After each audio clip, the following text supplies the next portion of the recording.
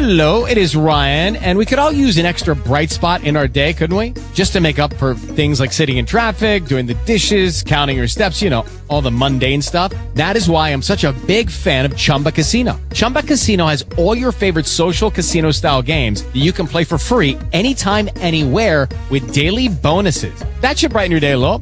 Actually, a lot. So sign up now at ChumbaCasino.com. That's ChumbaCasino.com. No purchase necessary. VGW Group. Void where prohibited by law. See terms and conditions. 18+. Talk shoes. Recorded live. Okay, guess what? Yes, call is going to be recorded. If you want to ask questions, it's best to be on the call live. If you got questions, all right? Okay. All right. All right, so basically, our group, we have a couple of groups. One of them deals with the authentication here in the state of Georgia, as well as processes of getting documents recorded and things like that. And sometimes, people run into problems in getting their documents recorded. And so we want to go over a couple things that will help you to get your documents recorded, get it authenticated, and to get things you need done, status correction, stuff like that, done. We don't promote any particular process. We are investigating any and all processes or claims, and it could be discussed. We don't have a problem with that, but we just want you to know that we're not promoting any particular process over another one. All information that is given to educate, not legal advice. I am not an attorney, and I'm just basically trying to help our fellow men and women who are trying to get out of the clutches of a system that is going sideways. All right? So I just wanted to make those things clear. All right, so most of us are attempting to record documents in the county. Whatever processes that we're using doesn't make a difference. The main factor is we need to follow procedures. If we're not following their procedures, then your documents can be refused. You're not doing them properly. And so basically what we want to do is we want to go over some things, to hopefully help you to get your documents done properly so that they can be recorded no matter what procedure that you're using, what you're attempting to try to do, whatever processes you're attempting to try to do. Okay? So it's imperative that we understand what we're doing and why we're doing it. So for most of us, or for pretty much for any case that you're going to be filing into, okay, it is advised that you get it notarized. And the reason why, if you're getting it notarized, okay, you're dealing with a officer of the court, one who, per statute, per constitution, per whatever, is authorized to take oaths. Okay? Hold on one second. All right, so here in Georgia, the process goes like this. You will go into a notary. whatever you're doing, if you're doing an affidavit, a deposition, or whatever, and you would present your paperwork to the notary. The notary would ask you for identification.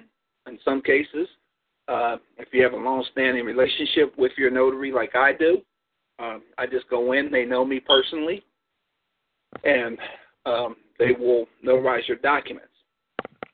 Folks are being told that a notary is only notarizing your signature, and that is not true.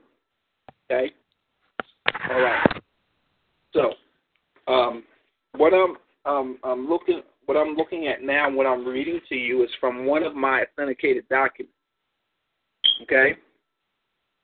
And I want to share this with you so that you understand, because this is coming directly from the court itself. And in Georgia, okay, in order to get an authentication in Georgia, you have to, first go to a notary.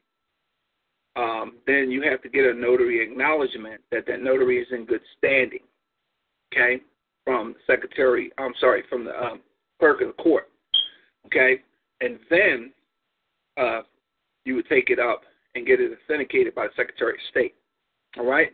So the acknowledgement from the clerk of the court for that notary reads something like this.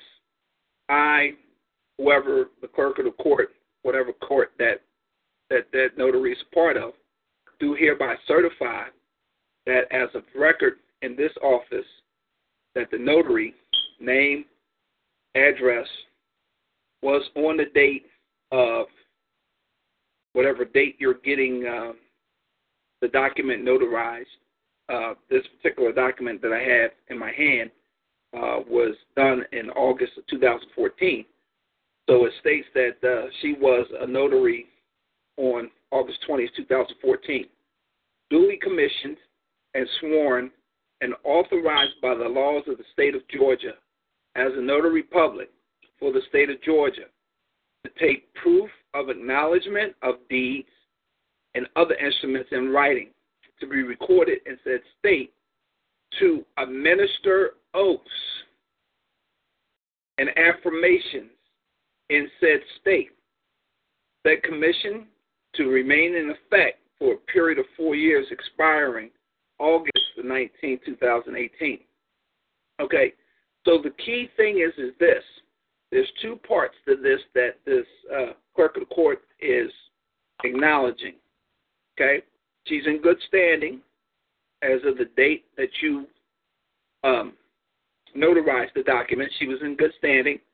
Okay, and then she can take proof of acknowledgement of deeds. So she can notarize deeds. And what is she notarizing on the deed? That the people are who they say they are. Okay, that's one. And two, that they are conducting a transaction of transfer of real estate. Okay? Or other instruments and other instruments. So it could be will and testaments, deeds of conveyance, so forth.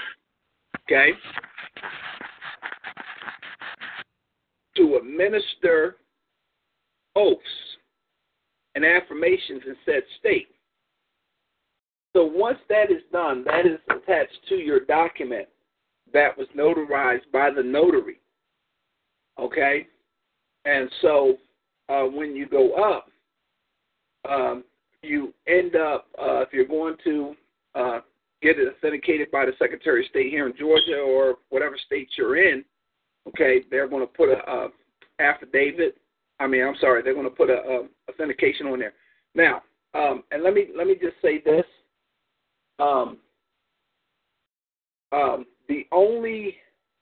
The difference between the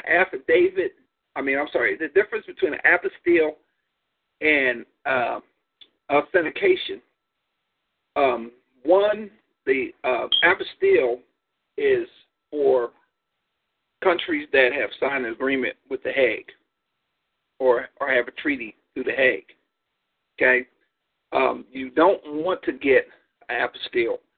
You want to get an authentication. And the reason why is authentication removes you out of that corporate jurisdiction as much as possible. Well, what do you want, something that's certified, or you want something that is authentic? It's just like there's this place where I used to live at. They made these pies, and these pies were good. And the fact that when I was up north, I went and got a whole case of these pies. And basically, the authentic pie was made by a guy named Ali. And anybody else's pie was not authentic. It was a copycat. It may have been a certified pie, but it wasn't his pie. So if you want an authentic pie from Ali, you had to get it from Ali, and it was certified. It was authenticated that this is an Ali bean pie. All right. So what do you want? Do you want a copy? Do you want an imitation, or do you want the authentic, that which is real? Okay. So those are the differences between the apostille. One, apostille being that countries that are in a treaty with one another, and most of them are corporate entities. Or do you want something that is authentic? Okay? All right. So once you get it authenticated, all right, the authentication cover reads thusly: by His Excellency Nathan Deal, who is our governor, Commander-in-Chief of the Army and Navy of this state and of the militia thereof, to all whom these presents comes, greetings. Know ye that name of whoever it was that signed the document that acknowledged that the notary was in good standing, okay, whose official signature appears to the instrument of writing hereto annexed, was at the time of the fixing the same here thereto, the duly qualified elected commissioned clerk of the Superior Court of said county in Georgia, as appears from the records of this department, and that her attestation is in due form.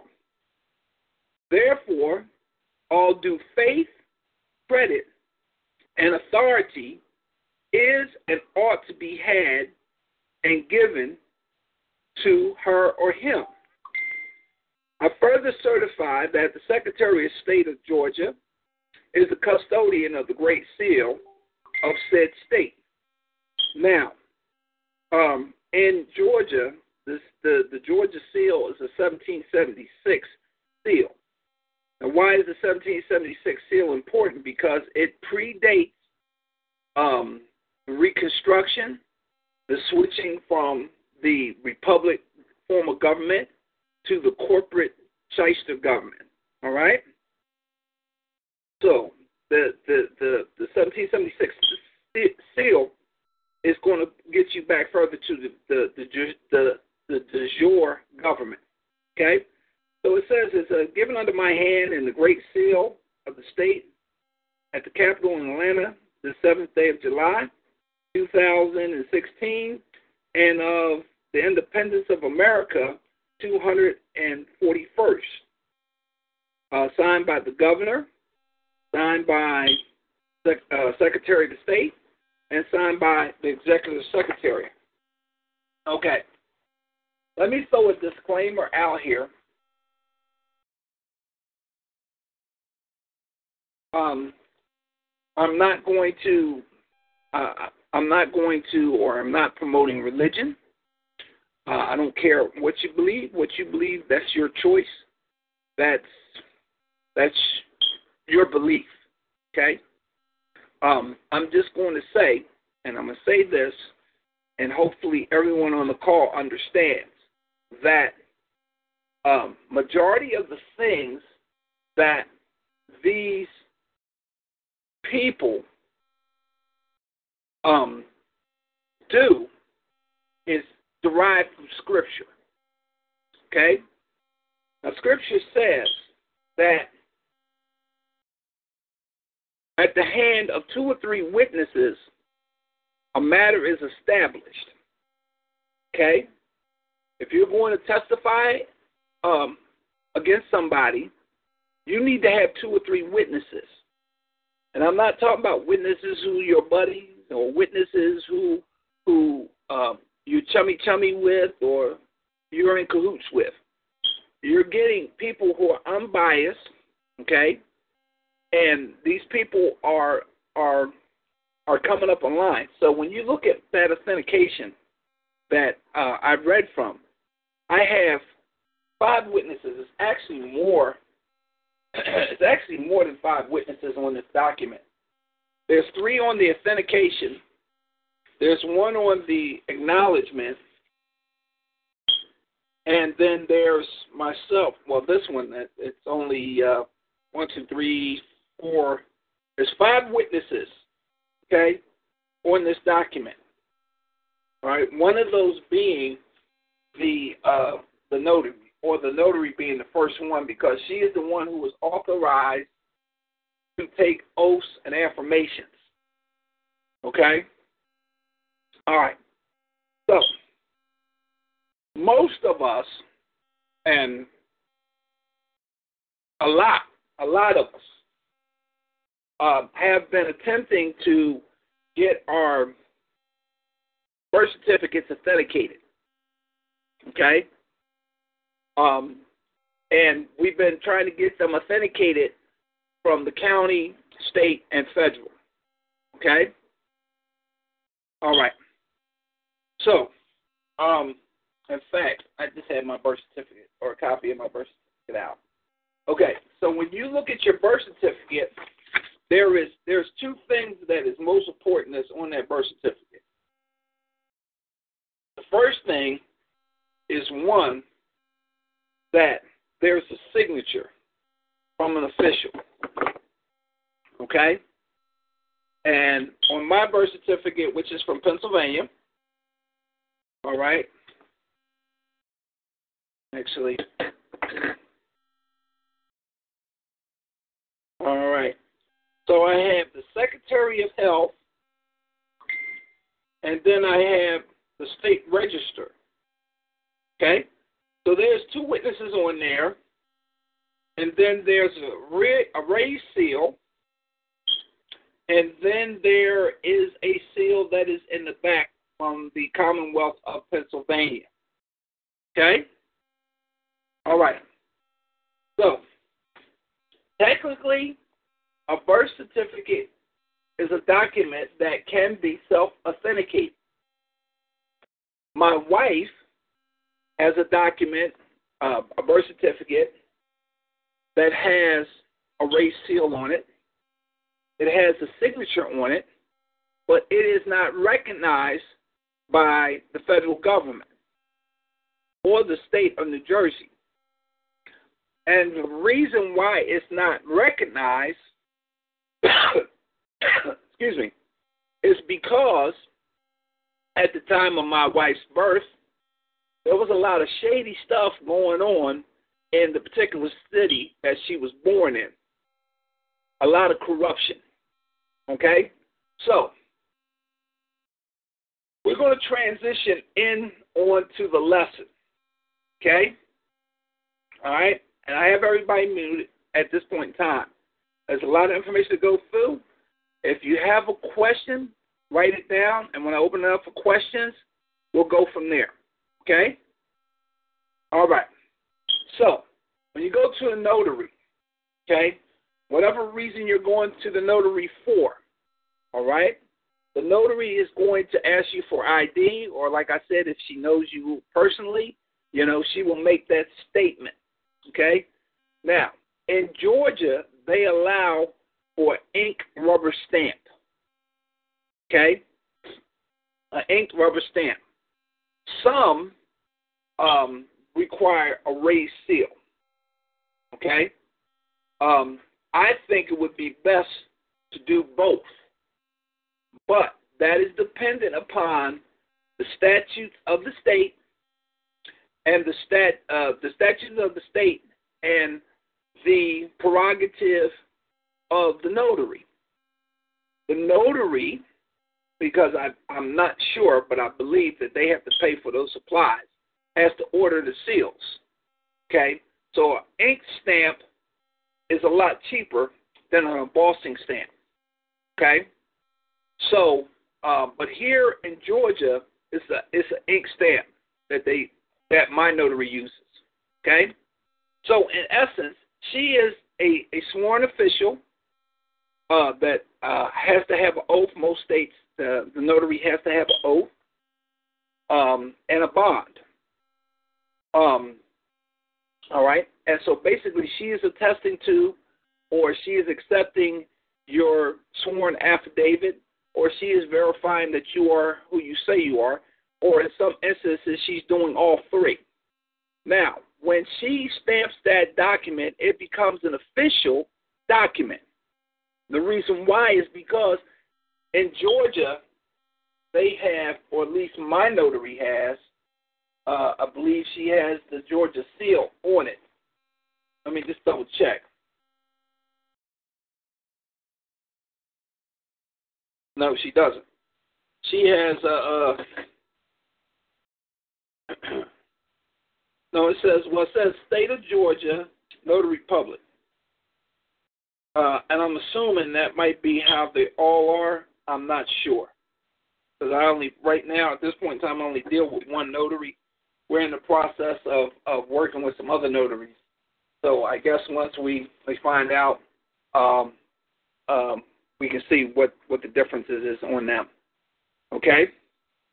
All right. So once that's notarized, that becomes a legal document. Now, there are still some pitfalls that can cause your document not to be filed or not to be processed. And I'm saying this from experience. I'm not saying this to be a hard head or a hard butt or to be mean or whatever. Okay?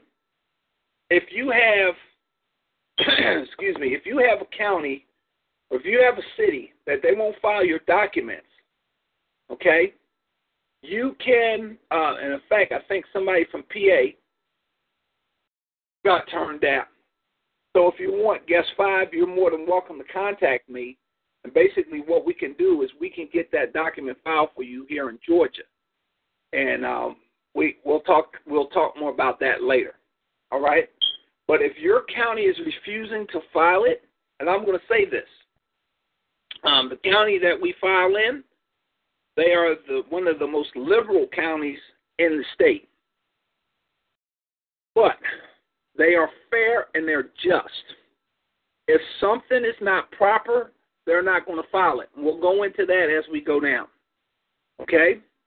All right. So most states legally require that a document which is to be recorded in the state register of deeds, recorder or county clerk's office meet that state's document preparation and filing requirement, regardless of the rules of the jurisdiction in which the document is actually executed and or notarized. All right, for example, if a state requires that all deeds be practiced, sealed with a raised seal, and it is executed and notarized in a state not mandating a seal, but not sealed, the register, the recorder, or clerk from that state will likely reject it. And the reason why is simple, okay? And I'm going to say this, and I'm saying this so that you understand the seriousness of the matter, okay? All right, procedure is important. The reason why procedure is important is because, in essence, what they're attempting to do is try to protect you. Are there some people who circumvent the procedures to steal property? Of course there are. We know them as lawyers. All right? So, the bottom line is that the things that are done to protect you and your property. When you're talking about dealing with real estate and you're transferring or conveying a property that's $200,000, you want the utmost protection. Okay? You do not want somebody just coming up there claiming your property or whatever. Okay, you want all due diligence done. Okay, you want all due diligence done. Okay, so that your property is protected, no matter what is occurring. Okay, people can file fraudulent documents into the case. Okay, lawyers are very good at stealing property. They know the procedures. They know how to get down or how to get around certain things. If we are not up on what needs to be done, then we can be taken advantage of. If we don't know the proper procedure, if we're not following the proper procedure, and I know it may seem like a pain in the behind, but the proper procedures that are in place are to help us if we understand the proper procedures. Now, are there some clerks of the court who refuse to file your documents because they're just ignorant? Yes, the county I live in is dumb as a bag of rocks. Okay? But the bottom line is this. In some instances, and the more I'm learning, this is why we're having this call, and this is why I'm sharing this with you, so that you can understand what needs to be done and enforce your right to file. Okay? Yes, lawyers know how to steal property. Exactly. Okay, so when you go in, okay, perfect example. I did a resignation of power of attorney. They were trying to find every freaking thing that they could not to file that power of attorney. And I got past every roadblock they put up. There was one roadblock that they said, and I understood it because when he said it, I realized that in the code, in the statute, and listen, those statutes don't pertain to us. I understand that. I'm not here to argue about what pertains to us and what don't pertain to us. But in order for us to get what we want, we got to do what we need to do to get what we need. And once we get what we need, then guess what? It don't make a difference about their statutes or codes. Okay? What it is you need your documents filed. Okay? So, here's what they said. In fact, let me pull that document out, if I can find it real quick.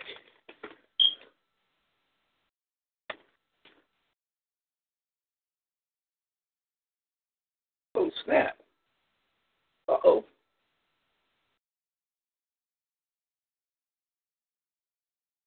Okay, I can't find that document at this time. But here's the thing, okay? They said that I didn't have an independent witness. And because I deal in real estate, I understand in the code that you have to have an unbiased, impartial witness to sign as well. Guess what? I look to my right, I look behind me, and I look to my left. And there was a lady sitting in there waiting to speak to the clerk of the court. You know what I did? I asked her, Miss, can you witness this? Now, she didn't understand it. She was afraid. But I sat down and explained it to her, and the clerk of the court verified that all you're doing, I showed her my ID. See, that's me. I signed it. That's my signature. She had no problem. She signed it. They took it. Okay? The reason why I was refused is because everything wasn't in place. It was for my protection. What we were doing was worth millions of dollars. My life, my rights, my family, my property, my thought process, my belief is worth the world to me. Does it take that much to do one freaking simple thing so that you can ensure that everything is going to go through the way it needs to? See, we get hung up on situations about they're the de facto government. Their codes don't apply to me. Blah, blah, blah, blah, blah, blah. Guess what? If you're not in your proper standing, they're going to run the hell over you. So we have to get in our proper standing. We have to do the things that they see. It's just like this. I talk Hebrew, you talk Japanese. Do you think the two of us will ever have a good conversation unless there's an interpreter? Of course we won't. So there has to be some type of a thing that will cause us to be able to communicate. Okay? Those procedures, those statutes, those are their guidelines, and they were put in place for our protection. But because we have gotten to a point that we look at it as, oh, wow, they're just trying to, they're just trying to be a tyrannical government, and they're trying to do this, and they're trying to do that. No. I had a conversation with a dear brother friend of mine, and we were talking about the people that were doing the TDAs and the ACHs and stuff like that. Now, I'm not promoting that, and I'm not saying it's right or wrong. I'm not getting in that conversation. But I said, just for shits and giggles, suppose the fact that the procedures that they have in place is to protect you. We had a thing, somebody got hold of our debit card, and they started ordering things online. The bank shut it down, even so much so that I couldn't even freaking use it. And it wasn't until I went to try to pay a bill, and it wouldn't take the card. And I said, let me check the bank. And I went into the bank, and I seen all these freaking charges. One of them for Taco Bell. I don't even eat at Taco Bell. Okay? They had some kind of Geeks Parts and a couple other charges. So I called the bank. You know what the bank did? The bank took me through a series of questions that verify that I am the legitimate card holder, asking me questions that only the person who set the account up would know. Why? This is for my protection. Was it a pain in the behind? Of course it was. But did I appreciate the fact that they had that protection in place so that they wouldn't continue charging our ministry's card? Hell yeah, I did. Yes, it was an inconvenience, but guess what? That protection was put in place. So what I'm saying is this. So suppose this birth certificate that everybody said is used to enslave us. Suppose that this birth certificate does have money value. Suppose that there is some accounts connected to it. And I'm just speaking hypotheticals here. Okay? I don't have no proof, and I'm not getting into the argument. But suppose that stuff is there, and they're waiting for the person who has firsthand knowledge of the information that is needed to gain access to the account. But we're busy fighting these people and thinking they're stealing our money, when in essence they're nothing but trustees. And what is the trustee's job? The trustee's job is to protect the trust. So if the birth certificate is a trust, go ahead and get it authenticated. Go ahead and do your attestation. Do your declaration of ownership.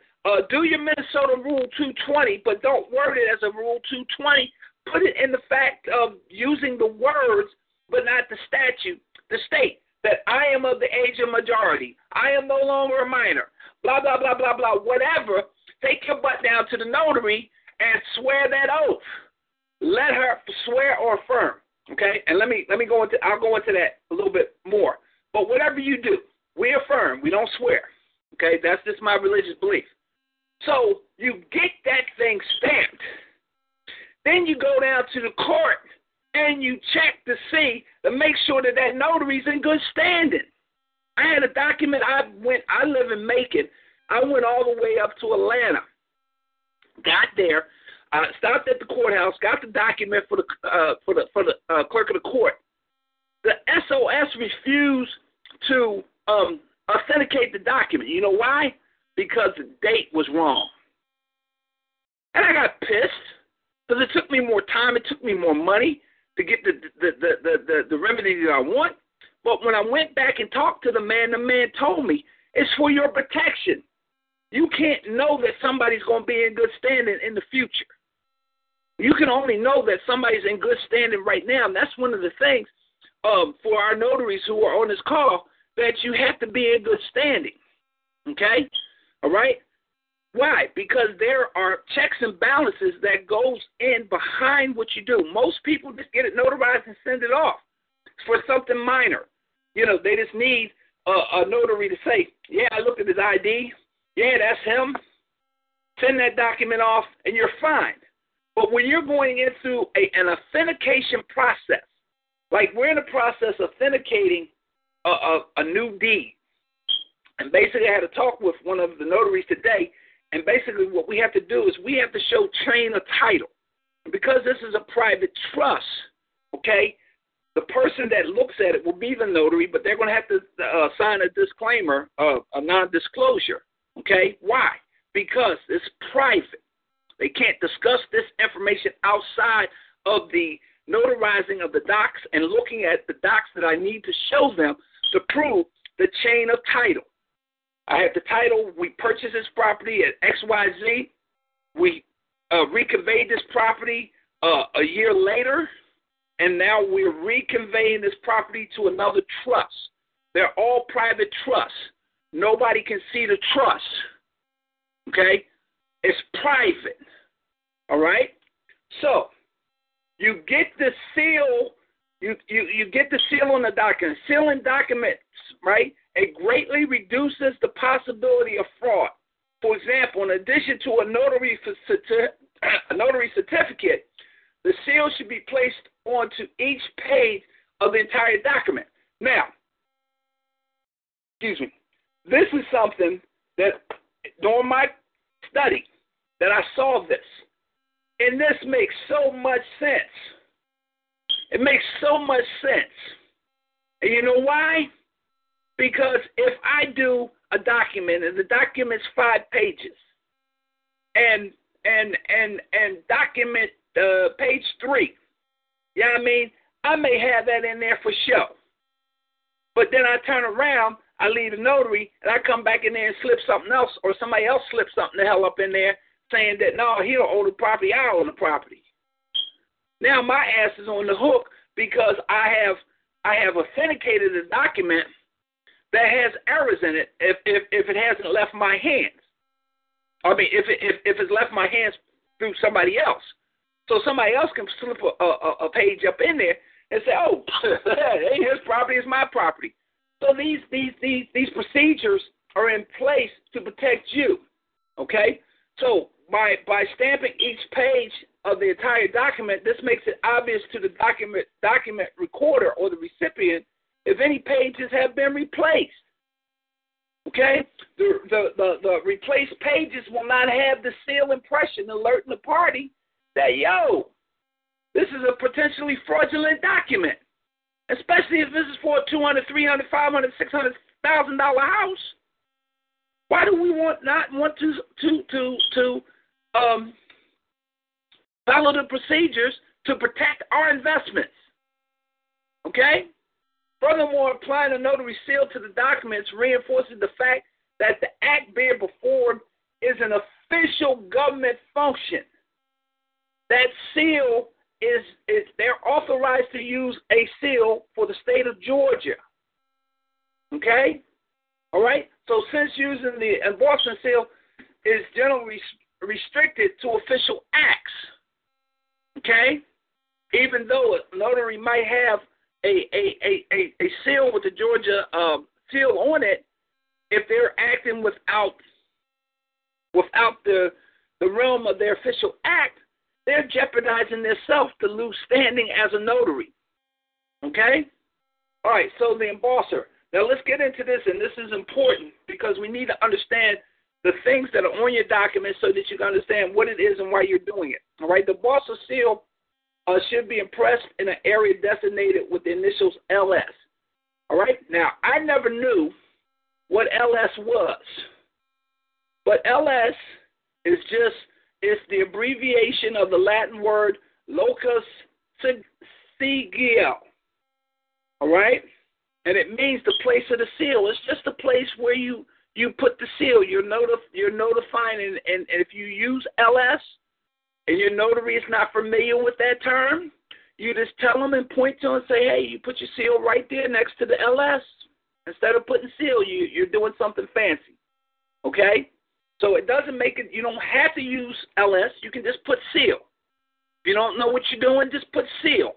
A place for her to put her seal. Him or her to put her seal. Okay? All right. So, all right, let's go back to authentication for a second. All right? Okay. Why is it important to get authentication? That's a good question. I'm glad y'all asked. That's why I like doing these calls, because y'all ask good questions.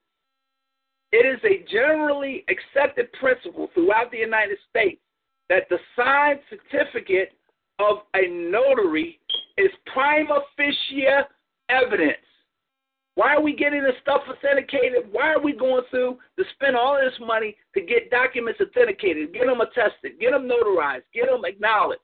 It's prima facie evidence. And as we go into this, I'm gonna break some stuff down to you. So in other words, the written certification by a notary is sufficient evidence to establish the fact that legal ceremonial document by a notary actually took place, unless disproved by other evidence. Okay? So here's the thing, and I'm going to say this, and I'm saying this because I'm trying to keep y'all on the right track. All right? Do not.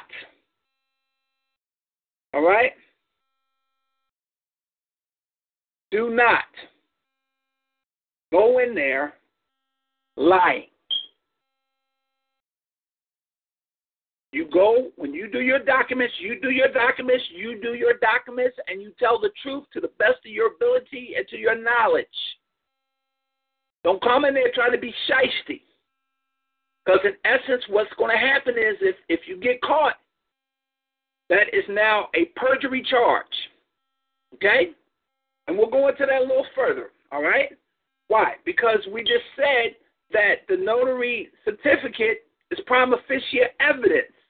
It's evidence. What are we doing by authenticating this? What are we doing by notarizing this? Getting it acknowledged. We are presenting evidence, sworn testimony. Okay? Therefore, no further authentication is typically required. Now, that's if you're doing, like I said, you're like, I had to do something, and they sent me a document. In fact, to get the title to my car, they said, listen, we need you to do an oath, do an affidavit stating you're the owner of the car, sign it, that you are the person who you say you are, get it notarized, and send us the paper. I did that. Guess what? A week later, I got the certificate of origin to my vehicle or to my auto. Okay? So, why? Because it's prima facie evidence. Okay? So there was no further authentication that was required for that particular document. Now, authentication may be required in cases where the document signed by a notary is to be entered into evidence in a court, recorded in a public recorder or a clerk's office, or utilized in some other fashion outside of the state where the notary is commissioned. For the people who can't get your documents filed where you live at, the one guy, guess 5, Pennsylvania, guess what? If you can't get your documents filed there, you can call us. We have a service. We'll hand walk that document to the notary. We'll hand walk that document to get it recorded here in the state of Georgia, and we'll hand walk that document up to the Secretary of State, okay, and get it authenticated, okay? And what you're going to do, once that is authenticated, once that you get that back from the court stating it has been filed, it'll have a book and a page number.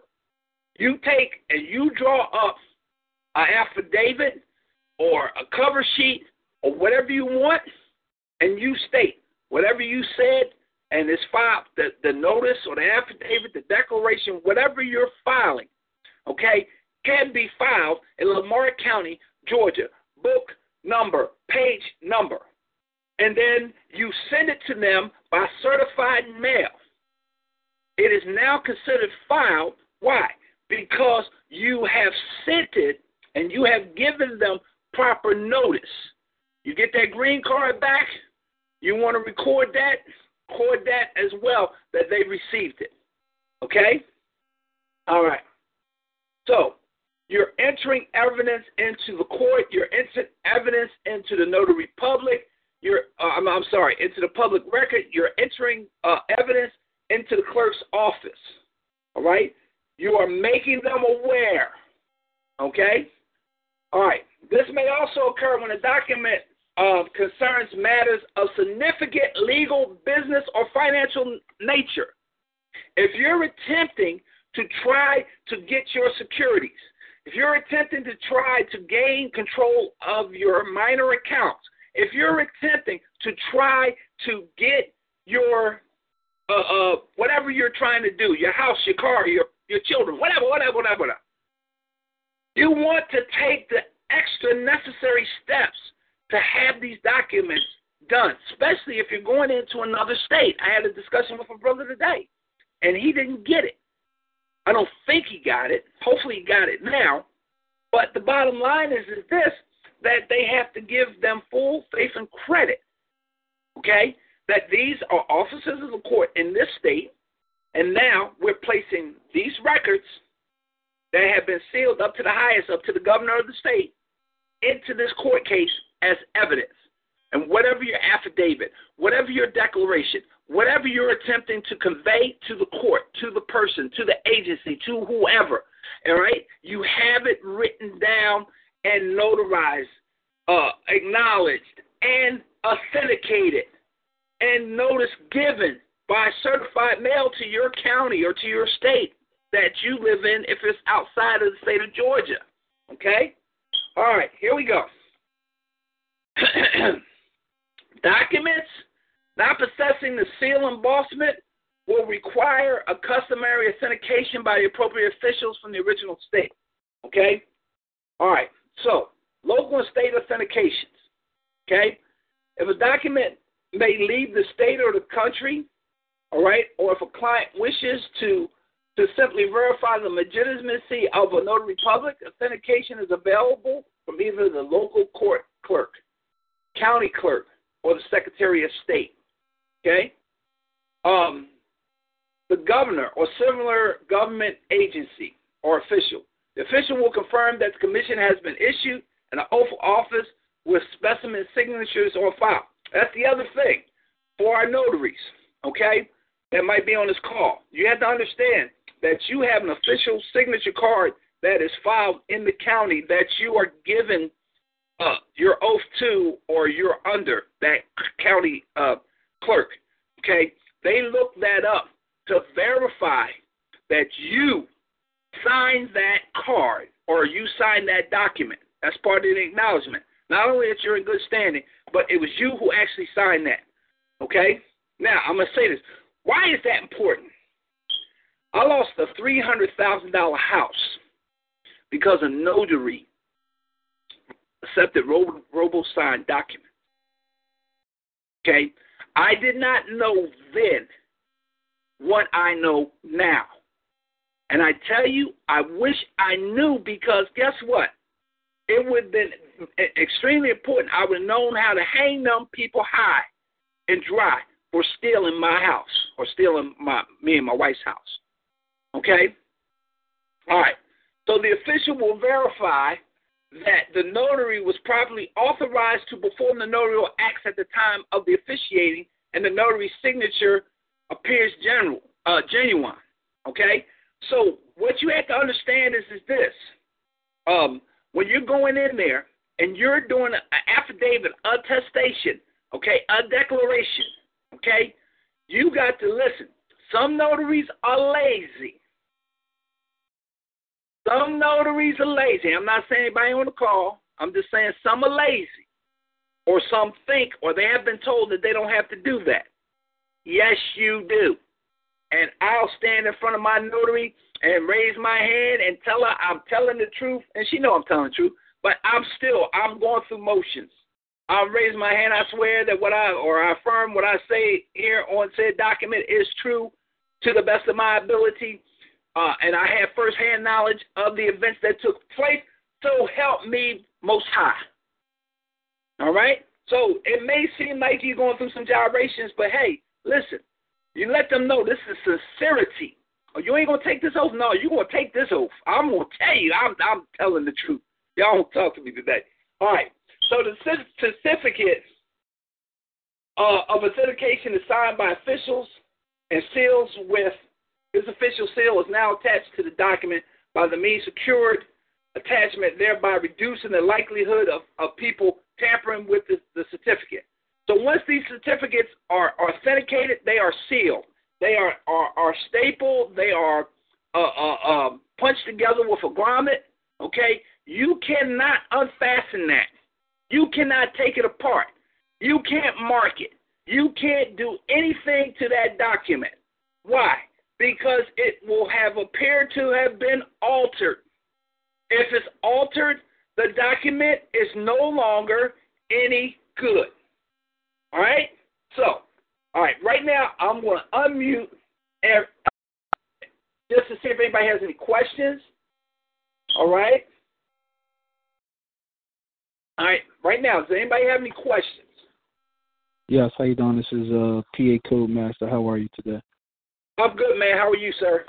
All right. First of all, I just want to thank you very much for enlightening us with the knowledge and understanding of what it takes to be a notary. And, I got on a little bit late, but I like what you're talking about. Question that I have for you. Let me clear my line.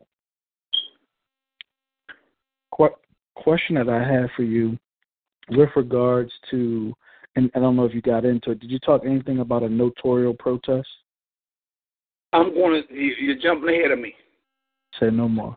Well, my other question is the importance of a book and a page number.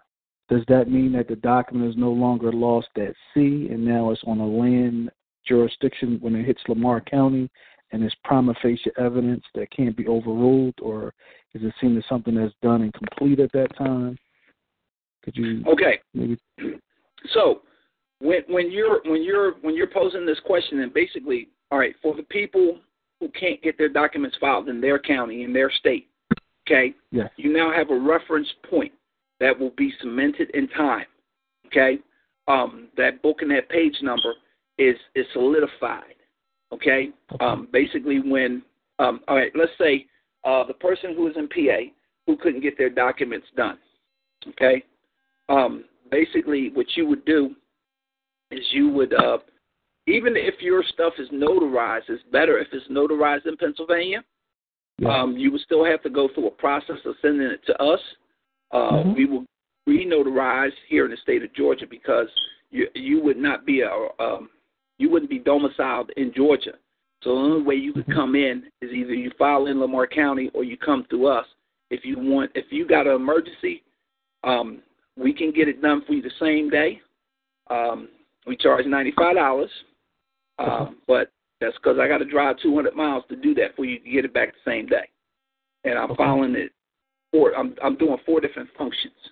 Okay, so that's cheap. Okay, for that to be done, because I have to take it to my notary. I have to make an attested copy, or she has to make an attested copy. I have to go to Jones County, which is another county, to get the acknowledgement that she's in good standing. Then I have to take it up to Lamar County to get it filed, and then I have to go up to Atlanta, which is from Lamar County to Atlanta is about 80, 90 miles by itself, one way. Right. Okay, so once that's done, be put in the mail and be sent back to you that same day or 2 days, depending on what you pay for, postage or whatever. Basically, the same-day service, though you will have a document, you will have a place to put the book and page number once Lamar County gets it back to you. And basically, you would do another either cover letter, you either do another cover letter, or you would do a affidavit stating that you attempted to file this before. I'm giving you notice that this is on the public record. If you would like to see what this affidavit says, it could be found in book and page number in Lamar County, and you make them pay for it to get a copy. Okay? I will give a brief outline of what's in there. If you're doing an affidavit of ownership of certificate of live birth or birth certificate or whatever you're doing, you put that. My affidavit of so-and-so and so-and-so can be found at Lamar County, the state of Georgia, book number 69, page number 9999, whatever. All right? And you send it to them by certified mail. And, in fact, what you would do, you could even, in fact, this is an additional step that I would take. It may cost a little more, but I would send it, I would go to a notary to make sure that they do a attestation that you put said document with such wording on it in this envelope, and you mailed it to the clerk of the court with certified number, blah, blah, blah, blah, return receipt on this date, and placed it in said mail. Bam. So you now have that. I would keep that along with your green card as prima facie evidence that you notified them of the filing. All right. Does that make sense? It does, definitely. I mean, what you're saying makes a lot of sense to me. And that's one of the challenges. I'm actually in PA, and one of the things that they don't want us to really do is, put things out there on their particular record. But like you said, once it's in Lamar County and it has that book and page number, it's nothing they can do because I believe that it reaches the land where it's kind of irrefutable evidence against whomever. Right. Well, Lamar County is a land records court. Right. So that's one of the reasons. What part of PA are you in? Philadelphia. Say again? Philadelphia, PA. Oh, what's up, homie? 52 years of it. No, I'm sorry. Hold on. Gotcha. Great, man. In fact, my daughter and them are still up there. What part of Philly? I'm not too far from St. Joe's University. Okay. Yeah, I ain't lived too far from there as well. I used to live in Germantown. And, in fact, my son-in-law went to St. Joe's University. So, awesome. Okay. Well, if you want, are you on Facebook? I try not to get on there too much, but, I'll make sure I get the information that's needed. Okay. That's not a problem. Well, you can hit me up. I don't know how you found out about the call, but you can hit me up on instant message. I don't want to give out my email. Understood. I can get it from the host, Cheyenne, so I know who she is. Yeah, okay. So I'll make sure I get that information, and I can pass the information off to some people that might, need the help in the service. So it's good to know. Yes, sir. Yeah, because I know I trust me. Like I said, I got a thing going on now.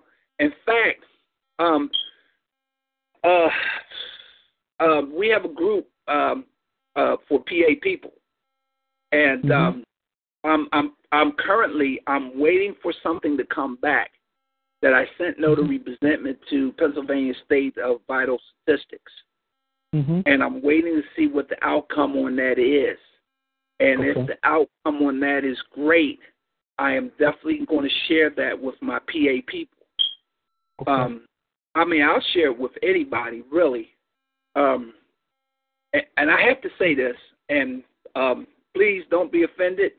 Not at all. No, I'm not talking to you. I'm talking to whoever else might be on the call. I don't know who all's on the call. Right. All right. I'm saying this in love, and I'm saying this out of truth. Okay? Sometimes some things are not for everybody. I'm not racist. I'm not prejudiced. I could care if you're white, black, brown, pink, purple, whatever. There's just some things that are not for everybody. We are Native American, Aborigine to the land, and there are some protocols and things that are in place for Aborigine Americans. And so that's one of the things that we're going through.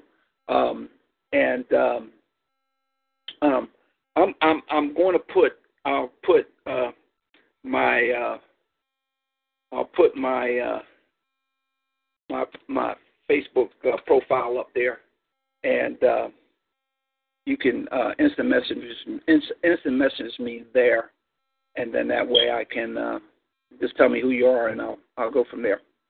All right? Yes. Okay. Anybody else got any questions?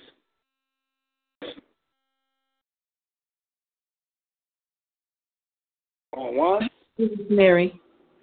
Hey, Mary. What's up? Just a quick question. I wanted to just kind of get a little more clarity on the authentication process. When you are authenticating for birth certificates, I'm speaking about specifically, when you're authenticating birth certificates for people who are not native to Georgia, and you're doing that process for them, are they, when they receive it back, are they then continuing the process where they send it to their county, to their state Secretary of State, and then when they get that back, send it on to the U.S. Secretary of State? Okay, all right. So for people outside of Georgia, okay, what the process is, and the brother from PA, all right, so basically he would send it to the Secretary of State or Secretary of the Commonwealth of Pennsylvania, get it authenticated there. He cannot get it authenticated in the county because the counties don't handle the birth certificates. They used to up until 1913. Then they would send it off to the Department of State for the Fed and get it authenticated there. Okay? So if he tries to file with affidavit and the whatchamacallit. All right, so let me just say this, okay? Once you get it authenticated, once again I said that you cannot separate that document. So you as a notary, if we're sending you any documents that are authenticated, you cannot break that seal. You cannot detach them. You have to make copies. You can't. Okay? So basically what would happen in the process is, and if we ever had to use you in a situation up in Atlanta, basically what you would have to do is you would have to make a copy. You would make an attestation stating that this is a true and correct copy as I have handled the document, as I have viewed it, and I have personally copied it, and then you would sign your name, you would stamp it. So basically the Pennsylvania document, okay, would get the attestation from you. So we take that attestation, then I would have to go up to Fulton County, okay, to get the acknowledgement that you're in good standing. Once I got that acknowledgement from good standing, I would go across the street, around the corner across the street to Secretary of State, and then he would authenticate the the clerk of the court.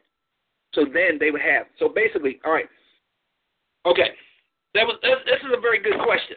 Now I'm going to share something with y'all, okay? All right, in this process that we're discussing, when we make an authenticated copy of that birth certificate, that becomes a live document. All right? So one of the things, people are recording their birth certificates unredacted into the county, Lamar County, your county, the state, wherever you're recording your document. If you're not redacting some of that information, anybody, especially attorneys, can go in there and get a copy, get a certified copy, take it down to the Secretary of State, get it authenticated, and they got a certified copy of your birth certificate. And guess what they can do? They can go and start opening up accounts and get driver's license and so forth and so on. Okay. So that's why we have to be careful about how we do. And then once again, we're talking about procedures. So what would be the purpose of getting an authenticated copy of the birth certificate? So that you could file the authenticated copy, redacting some of the information, putting on there that it is a copy, and filing it into Lamar County. Because I'm going to tell you, folks are sending their original documents into Lamar County because they're doing this on their own. They think they know best. And as soon as Bill puts that stamp on that damn document, it's void because it has been altered. So you spent $50, $60, $70 getting a document authenticated that ain't worth toilet paper because it's been altered. Okay? Oh, wow. That's pretty big. I don't make the rules. I'm just telling y'all what the rules are. I talked to the Secretary of State personally. Well, not him personally, but the person that does the authentications in the office, the guy that's in charge of authentications in the office. And he told me, if it's all, especially now, people in Georgia, watch this. People in Georgia who take their certificates to get it authenticated at the Secretary of State, if there's a mark or anything on that document, he's not going to authenticate it. And people can play with this if they want to. Let me go through this. Hopefully this is the one. I think it is. Let me find this for you, because I need y'all to understand the importance of this. All right, and this is coming off of this particular document I have has been authenticated all the way up. All right, United States of America, Department of State, to whom all these presents comes greetings. I certify that the document hereto annexed is under the seal of the Secretary of the State of Pennsylvania, and that such seal are entitled to full faith and credit. For the contents of the annexed document, the Department assumes no responsibility. This certificate is not valid if, here you go, here it is. This certificate is not valid if it is removed or altered in any way whatsoever. Did everybody hear that? Everybody understand that? Right. Yeah. I do have a question. Is that only the original copy, or can you make a certified copy and then put it into the record? Well, that's what you're doing. When you're doing an attested copy, and we're getting ahead of ourselves. Okay. But when you're doing a attested copy, that's what I was explaining to Mary. She has to take this document, all right, and she has to scan it the best she can without breaking the seal, without altering it, all right? She will put a sheet on there attesting that this is a true and correct copy, okay? I would also advise that you put that it's a true and correct copy on the document, okay? The way I do mine, if you go in the group, in Lamar County group, my authentication page is on the group, and you will see how I marked it. Even with my birth certificate, it says this is a true and correct copy of the original as filed, okay? True and correct copy for administrative use only, okay? Copy for administrative purposes only. That is written all over that document. Now, this particular document, and I'm going to share this with you, all right? When I filed this original document into Lamar County, I did not redact it. But I need, back when I go up there next week or the week after, Bill told me I need to do an affidavit I'm giving him permission to redact the information on that document.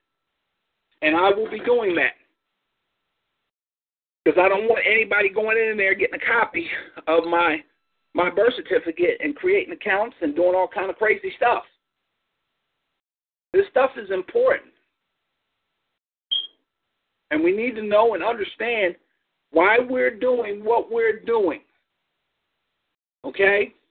So that you're protecting your asset. Hello. All right? Yes, sir. All right. For the folk who are just sending this stuff to Lamar County and you're not doing it right, I can't help you. I can only teach you. If you don't listen, in fact, here's a perfect example. Bill's one of the most liberal county clerks there is in the state of Georgia. I presented a document to him And basically, the format of the document, and I'm getting ahead of myself, but that'll be just a part I'll just skip over once we get down there. The format of the document was not proper. Bill asked me, he said, listen, do you have a case in Lamar County? I said, no. Are there any residents that are pertaining to this case in Lamar County? I said, no. He said, I can't file that document in Lamar County. Or I can't file it in the records. Mm-hmm. So basically, it was a cover sheet. It was styled as a case with the caption and the whole 9 yards. Okay? And so I understood exactly what he was saying. I didn't argue with the man. You know what I did? I pulled the first 2 pages off and just left the affidavit. I said, can you file that, Bill? He said, sure, no problem. Okay? There are certain rules and procedures that are in there. And so when I'm saying to you, and as far as the guy from Pennsylvania, I understand about Pennsylvania. Pennsylvania is corrupt. They won't file crap. Certain little counties, you might be able to get some stuff in. But Philadelphia, L's to the no. Mm-hmm. They're not filing it. Why? Because they claim they don't have a place to file it. 2, I don't think they want that stuff on the record. So if it ain't on the record, then they can claim ignorance. Mm-hmm. Okay? All right. So did I answer your question, Mary? It did. Okay. One other thing, okay? So for the people who are coming from out of state, the only way that you would be able to get into Georgia is it would have to be an attested copy with a Georgia notary seal on it, or filed directly into Lamar County, but you would have to have a notary. It has to be notarized. All right? So going into Lamar County to file it by itself, then you would have to go and get it authenticated. Now, for the people in Georgia, you would skip all those processes, and basically you would just take your Georgia birth certificates and get them authenticated at the Secretary of State. Okay, the Secretary of State can only authenticate documents that are within his jurisdiction. Okay, Georgia can't authenticate a Pennsylvania birth certificate. Can't do it. Why? Because they have no jurisdiction over the state of Pennsylvania. They don't have the records for who the officers are. They don't know if they're in good standing. Okay, it's like if you remember when we first started off, I told you about my wife's birth certificate. Okay, feds won't touch it. Why? Because they was doing shady crap back then.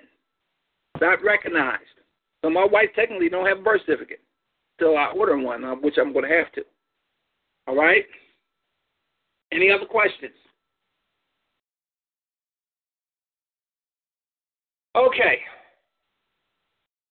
All right, so let's get back to this authentication. All right, so it's secured.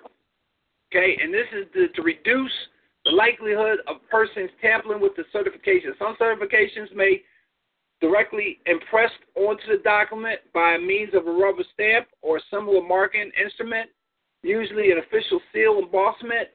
A document signed by a notary with a state authentication certificate is permitted to be entered as evidence in any court or hearing, or the performance of duties recorded in any state in the United States.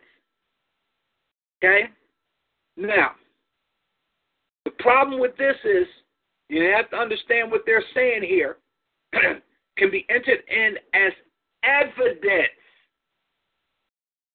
What are we doing? We're presenting prima facie evidence into a court, into a hearing. Okay? All right. So there's a nominal fee to obtain an authentication. All right. Payments of charges is the responsibility of the client or the document holder, not the notary. All right. Please note that some states, Alabama, for example, have two-part authentication processes. Same thing in Georgia. The two-part. Okay. First, the document must be presented for certification to a probate judge or a notary. Okay. Now, This is for the Georgia notaries who are on the call. Okay? All right. According to the 1877 Georgia Constitution, right, a Georgia notary was a court unto itself. All right? They were listed as a court, or more so as a justice of the peace. All right? All right, so the county certified document is delivered to the Secretary of State for state certification. The document will now be ready for interstate use anywhere in the United States. Thus the reason why they're giving you full faith and credit for the document, so that if Georgia, you had to file something in Alabama, you know, it'd be reciprocal. It'd have to be, because it's how is Alabama not going to accept Georgia's documents? Excuse me, and expect Georgia to accept Alabama's documents. See that? All right. So, okay. So we were talking about the apostille. All right, and I did this. If you really, I'm not going to go into this too much, but if you go back and listen to the first call we did, all right, we talked about apostilles and authentication. Apostille is a special certification issued by the Secretary of State. All right, and it's basically going to places that are Hague countries. All right, so the importance of the authentication of your birth certificate is multifaceted. If you're looking to do travel, authenticated birth certificate, I believe, is just as good as a passport. Only behind the fact that now you have the issues with real ID, that they might ask for something else. And there's other ways around that, but, you know, just to be safe, you know, I would get a passport, but I would have a passport ready and just present my certificate of live birth or my authenticated birth certificate, see what they would say. Okay? If you're doing bonds, if you're doing promissory notes, you're doing bills of exchange, okay, you're taking and you're getting that stuff authenticated. Okay? Why? Because when you go overseas, some people don't know you from a can of paint.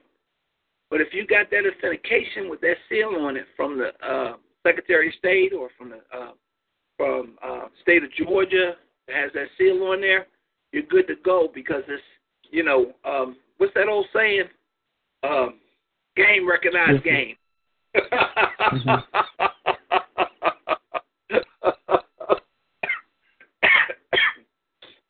Okay. So, if a document is intended to be delivered to a foreign nation, there are two options for accomplishing the process called legalization for foreign documents. In the past, every document intended to be delivered to a foreign nation required a multi-step legalization. This process, sometimes called a chain certificate, is still necessary for nations not part to the Hague Convention on abolishing the requirements of legalizations for foreign documents. Okay, but in 1981, the United States signed a treaty called the Hague Convention, and the authentication process has been streamlined. All right, and that's the streamlined versus the Hague. Now, I was going to try to do some live video so that y'all can see some of the things. But what I'll do is, when I get a chance, I will post some of these examples in the group, because I did a test run earlier today, and it was just too much work trying to get that live stream. I mean, the live stream went up, but trying to get the camera angle so y'all can see these documents was crazy. I ain't going to do it. All right, but I have a list of all the nations that are Hague Conventions. So you want countries like Jamaica, Bahamas, I think China are non-Hague countries to get it authenticated, because you want your birth, especially your birth certificate, you want that authenticated. You don't want a apostille. Now, I know people out in California, they're telling them that they can only do apostilles, which is bullcrap. So, okay, here's something important, and this is one of the things that we're working on now is a power of attorney, okay? If you're doing a power of attorney, a will, trust, any of those things, you want that document notarized, you want that document acknowledged, you want that document authenticated, all right, for those important occasions. If you have property, say $200,000 house, okay, what would you rather pay? $150 to make sure the document is processed properly and acknowledged? Or would you rather pay $200,000 to buy a new house? Real easy decision there, right? All right, so power of attorneys, you want to get them notarized and acknowledged and signing that as well.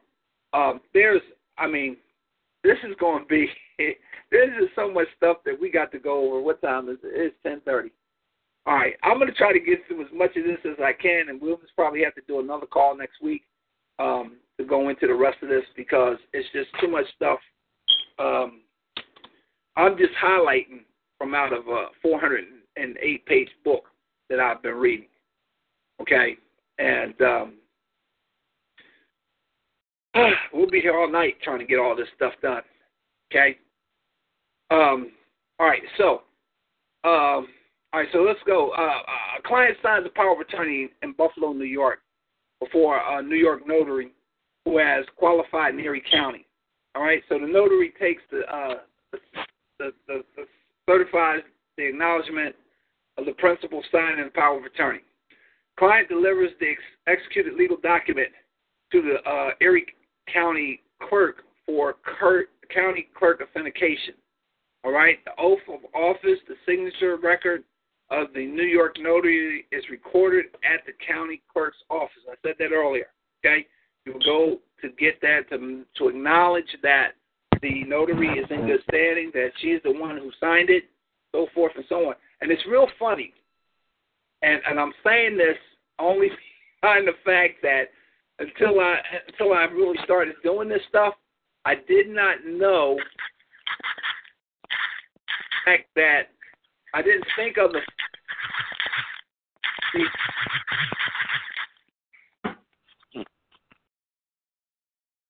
hold on. All right, I have to mute y'all out. I don't know who that is. I don't have time to find them. All right, I'll unmute everybody once we get to another question and answer section or before we get ready to wrap it up. It's funny that the notary ask us for our information, but we never ask them for their information. Not to say that all notaries are shiesty. There are a few out there that are. There are some situations, and another thing you have to understand, and I learned this the hard way. I purchased a property a couple months ago, and I went to my bank. My bank as a notary. I asked them that specifically. That's why we met at the bank, so that I could pay the person for the property with a certified check, and that we can notarize the deeds and stuff there. And basically what I was told was that, oh, yeah, we can legalize. I was reading. We can notarize your documents, your signature, but we can't notarize hers because she's not a customer. So there are some situations that could be problematic when you're going to banks and stuff like that. Banks are very picky.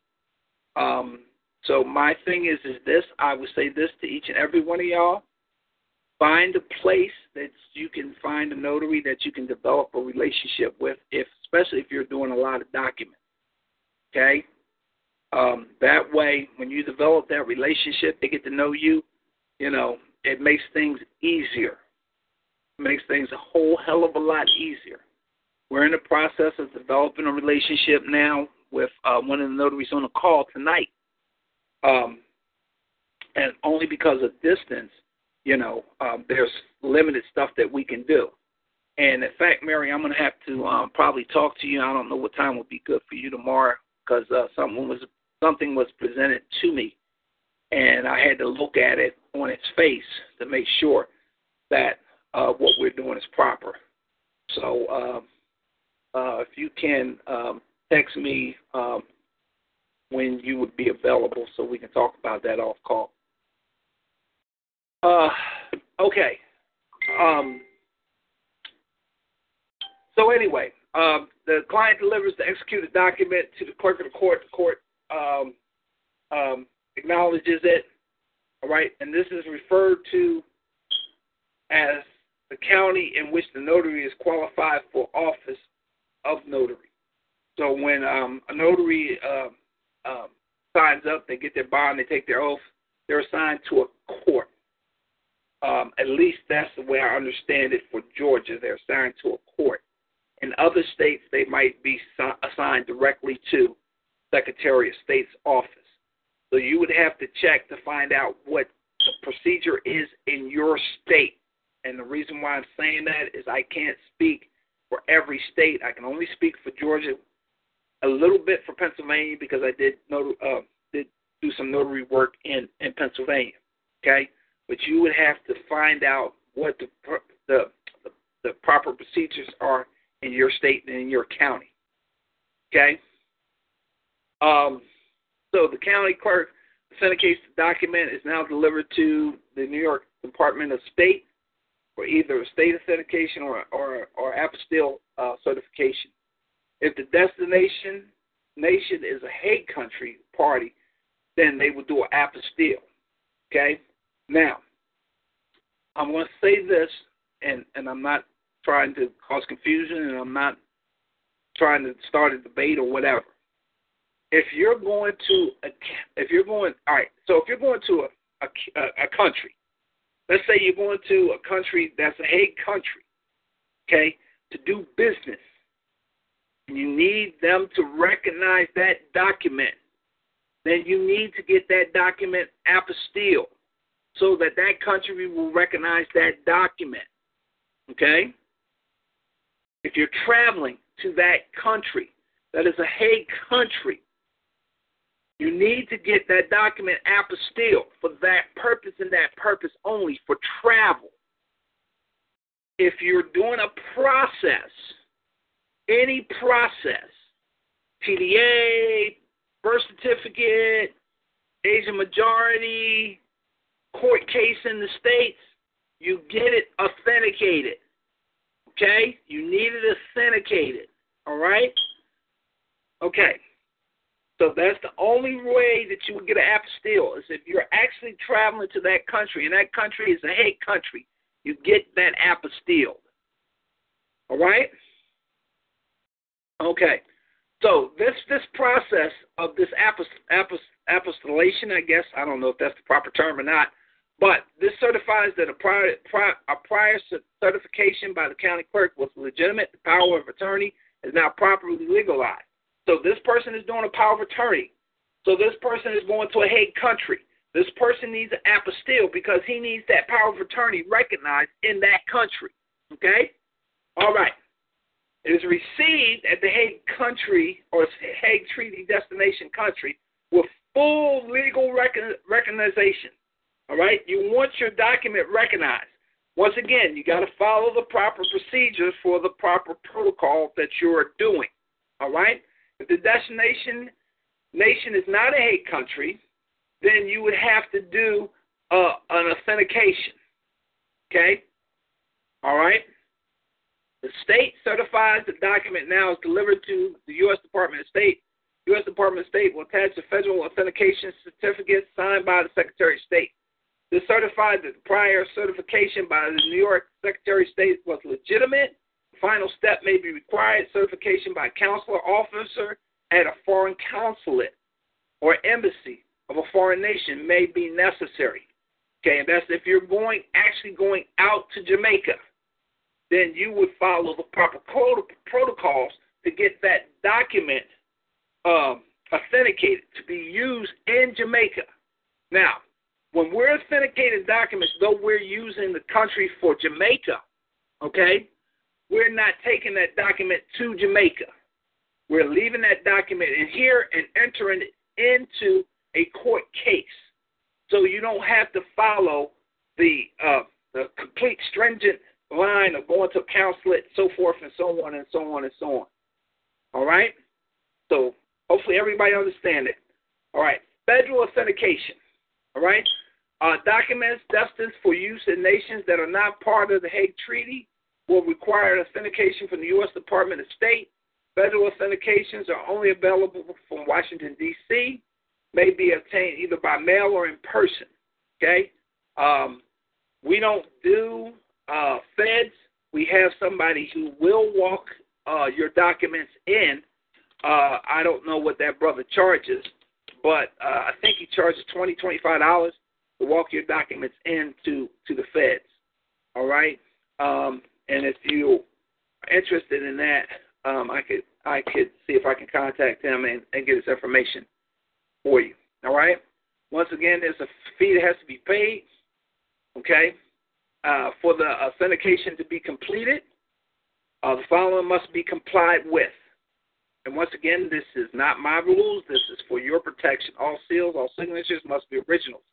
All certifications must contain a jurat or statement as to what is being certified to. I will get into that. I don't know if we'll get into that tonight, but I have to see how far down I am in that. There is a part about, I know I did notes on a jurat, the importance of a jurat. Rubber stamp seals are not acceptable on state certification. State certifications uses a mechanically subscribed signature, must have one original signature subscribed by a deputy. Okay? All dates must follow in consecutive order on notary, clerk of court, secretary of state. Now, if you remember when I said I had an issue with SOS not authenticating one of my documents, the reason why, all the dates did not follow in consecutive order. Okay? So he denied it. So I had to go and get it notarized, re-authenticated, re-acknowledged, and then I had to go get it authenticated. All right? All documents in foreign language must be accompanied with a certified notarized English translation. So if you speak Muhutu Batutu, and that's how you write your documents, and you use Muhutu Batutu, then you need to have an English translation. Why? Because if the notary can't read it and can't understand it, she don't know what the heck's being said. All right? If a copy of a document is used, it must include the statement that this is a true and accurate copy. Okay? And we're going to get into that as well. Okay? And, of course, there's some stuff already read to you. The U.S. Secretary of State's authentication, and basically the part that I was telling you about, this certification is not valid if it has been removed or altered in any way whatsoever. So you do not want people, excuse me, you do not want people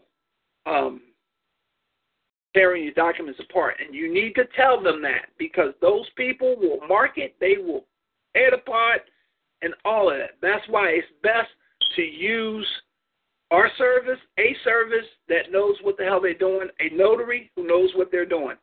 Because if not, it's a waste of money. They mess your documents up. You got to start the whole process all over again. It's not just time, it's money as well. Okay? All right. So if you're sending it out by either us or you're doing it yourself, you got to put a self-addressed stamped envelope in there for the return. Okay? All right. So this is for our notaries. This disqualification or conflict of interest.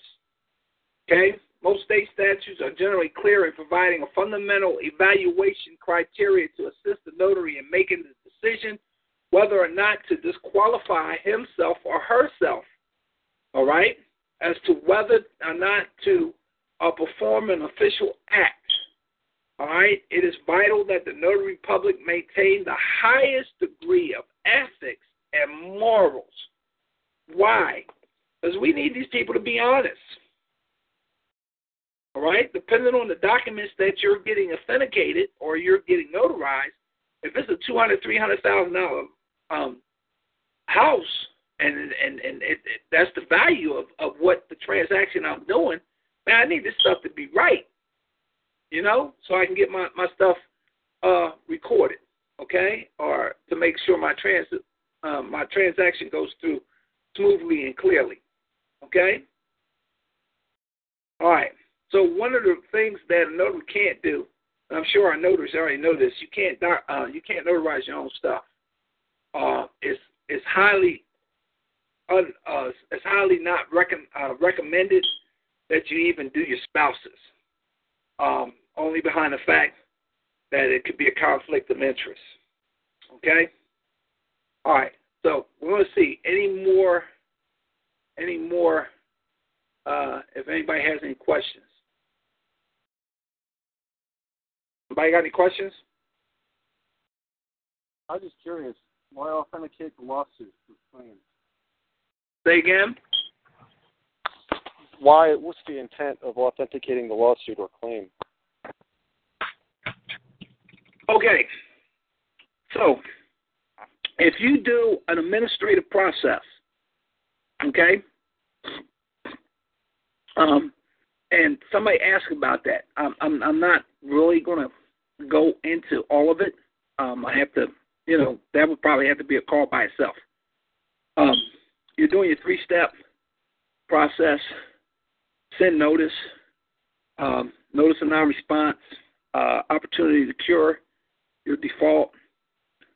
They don't respond, and the notary defaults them. Okay? All right. Especially, okay, all right, I'm going up against a county, okay, here. And so for me, we're getting ready to start a process, all right? And the notary is going to have to, certify and attest each step of the way, okay? Basically, if these people don't respond, we get a default. We get a certificate of non-response, all right? Whatever notary signs that certificate of non-response, I'm going to take it, and I have to get it acknowledged, first of all, to make sure that the notary's in good standing. All right? You're talking about the document that you're going to create. That notice of non-response is a certificate you would make. Is that correct? Yeah. Yes. Just checking. Yes. And so basically, what would end up happening is once we get that default, we get that authenticated, we get an authenticated copy, then I can go to the courthouse and I can take it and put that in the court, file a suit, and automatically get a default judgment or a, what's the other one? Summary judgment, okay? Because this is a certified document by a court official or a official of the government, and basically I think it's either one or two different notaries that would have to do that, and basically there'd be prima facie evidence that these people did not respond, and then we would go in and get the lawsuit, the default judgment on the lawsuit. So what are they going to do? They're going to recognize me just saying, hey, they didn't respond, or are they going to recognize that you got two notaries and you got the clerk of the court for the Fulton County or Jones County or whatever county you're in, or and then you got the governor of the state of Georgia, the Secretary of State of Georgia, and the Executive Secretary of Georgia is all saying that these people were in proper standing. So what they say, it goes. I'm hearing you mention the same parties. You're saying that the notary, the county clerk, and the court clerk, respectively. Is that correct? Before it goes to the Here in Georgia, right, the step is it's a 3-step, 3-part process. You get your document notarized. The document then goes. You have to go to the court that notary is part of to get them to check, say, oh, yeah, that's her signature. It's just like when you open a bank account, they make you sign a signature card so that they can verify your signature, and then they're going to check to see if there's any complaints against that notary, to make sure that their dues are paid, that they're in good standing, and then they're going to certify that they're a notary in good standing, and he or she can do whatever their thing has been notarized for, or, you know, the oath that they took. All right? So then you go to Secretary of State. The Secretary of State is going to do the same thing for the clerk of the court. If the clerk of the court was elected, he's in good standing, that's his signature, bang, we're all good to go. Everybody's in good standing, and that's key.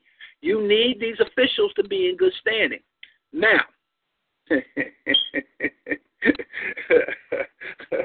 I'm laughing because it's just like, you know, they're in good standing according to whose standards. You know what I'm saying? But according to their standards. Why? Because we need them to be in their good standing according to their standards so that we can get what we need. Once that document is submitted as prima facie evidence, okay, affidavit is unrebutted, stands as what? Equity, commerce, and law. Stands as truth. So, you know, how can they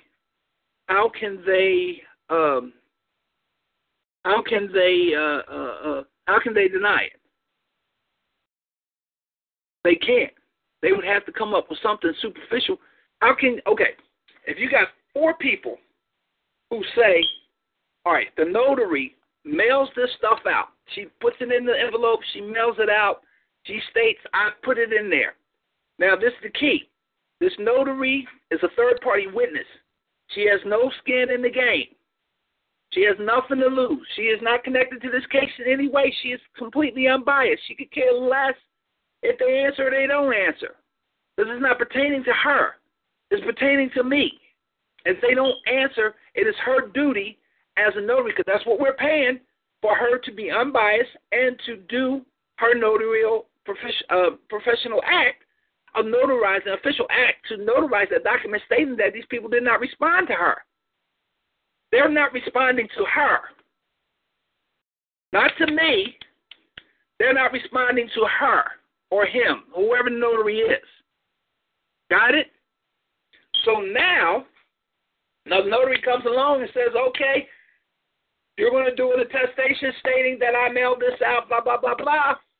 They didn't respond. Another notary is going to notarize that document because she can't notarize it herself. But that is going to be one strike. So we send the next wave out. They don't respond in the given time, or the response is not the appropriate response. She'll give them the second chumpy. Notice of opportunity to cure, blah, blah, blah. They don't respond. Do another affidavit. No response. Okay? Send out that third one, notice of default. This is it. You got 10 days, 5 days, whatever you think is just and fair. If they don't respond, certificate of non-response. Notice of default granted. So now you put that whole package together with everything, with the notes and so forth and so on, and you take that and you take it to the court and you get that authenticated, or you get that acknowledged that both of these notaries are in good standing. So now you got 2 acknowledgments of 2 people who are in good standing. You take that to Secretary of State, get that acknowledged, and now you got a whole nice big fat pile. You take that and you put in for a miscellaneous case, ex parte, default judgment, because what can the other person come back and say if they haven't responded? They can't say nothing. Only thing they could possibly do is say, well, Your Honor, Dog ate their homework. Yeah, there you go. Dog ate my homework. There you go. Nothing else they can say. Nothing. It's a done deal. It's a done deal. And it's just that simple. you know? And this is the process that we need to start working. And the thing of it is this, you know, some of us are doing the process, but we're not doing it properly. It has to be, it has to be done proper. It's just like I said earlier. If oh man, what did I just do? Shoot. If I just moved something. Oh crap. What did I just move? Let me see if I can undo that. Undo move. There you go. Whew. Okay. I was trying to move the stuff around. I got so much stuff open on this screen. It's just ridiculous. Okay. So once that's done, there's nothing else that they can say. Everything is done. It's a done deal. I mean, it's just that simple. You know, we make stuff a lot harder than it needs to be. And it's a thing that I'm going to share this. And I had a conversation with one of my business associates. And, all right, this is a freebie. Okay? This is a freebie. All right? Give me a second.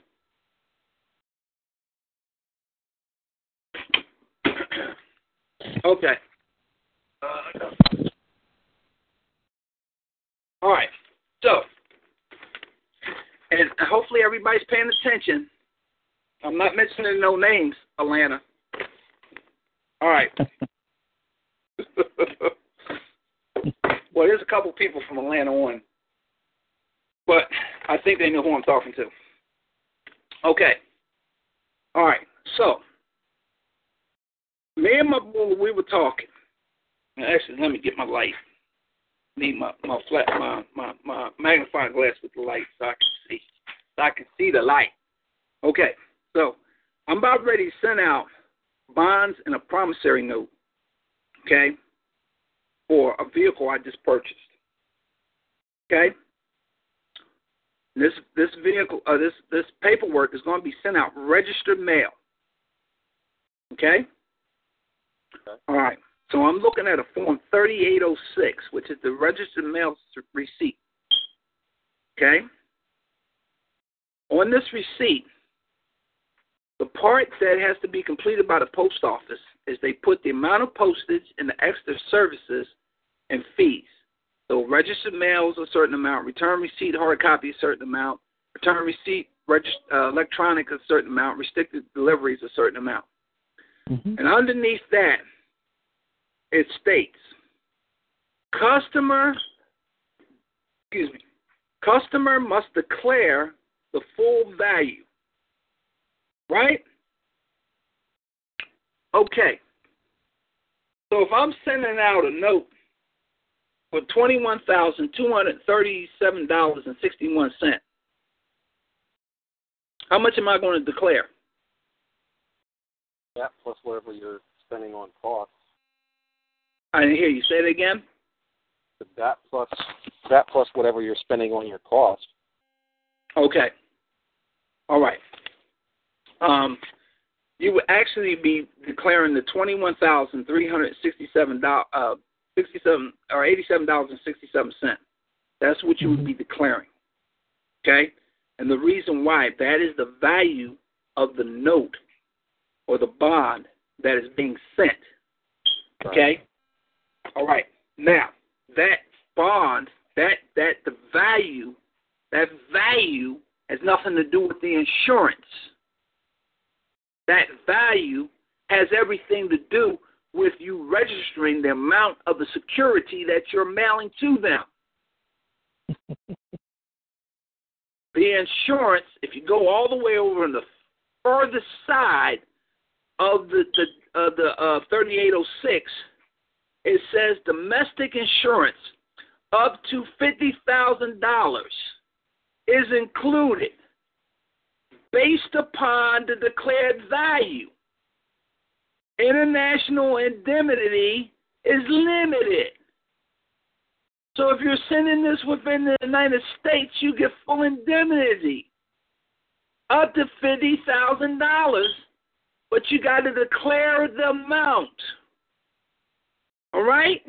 So when I send this package out, I'm going to declare it for the full amount of the bond. So on the back of the 3806, I made up some labels. The labels state thusly: notice to declared intent and or purpose of this tender of payment as a special deposit order of the payer and the beneficiary as to be credited to the depositor's account as accord and satisfaction, payment in full, and discharge of any and all outstanding liabilities. So I'm going to take that sticker and I'm going to place that sticker on the back of the second copy of the 3806. So now, when I give this registered mail to the notary will be instructed to give this package to the post office, and payment will be, and I'll find out what the payment will be, and she's going to place that in the hands of the post office, and she's going to make sure that copy 2 is given to the post office. So watch this. What has the notary just done? Deliver certified funds. Register funds. Register security. They deposited registered security with the United States Post Office. Right. Mm-hmm. As a bank. As a bank, exactly. So watch this. So when we go through our 3-step process, and she sends this stuff off, and so they don't accept it, we go through a 3-step process, okay? And she defaults them. She's going to give them a notice of non-response, a certificate of non-response, and notice of default, okay? Or she's going to give it to me that they didn't respond, all right?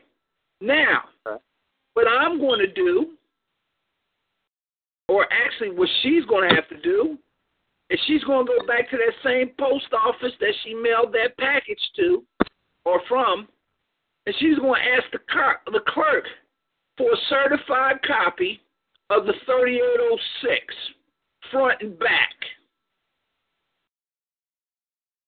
And she's going to mail that to me, and that's going to be prima facie evidence that we tender payment, and they refuse to accept the payment. Now, I'm just curious to wonder what the hell would happen if I file a claim with the post office because the security was never paid or the security was never accepted, or I don't know. But I'm wondering if the insurance will cover that. Actually, it will, but you have to recognize it as a dispute. The same way that any other bank has a claim process for if there is a dispute, there is a form you can get at the post office where if there's any issue and you have a dispute, there's a specific dispute form at that post office. I forget the number off the top of my head. But you ask any postmaster in any location around the country, they will all have that form there, or at least they should. They're obligated to have it. Like it's a checklist of theirs that they have that form. Just the same as you go there to pick up a 3806, you go there to pick up this claim. Now, it may not be in the front with the 3806, but they have them there. Gotcha. And that's good information. But does everybody understand?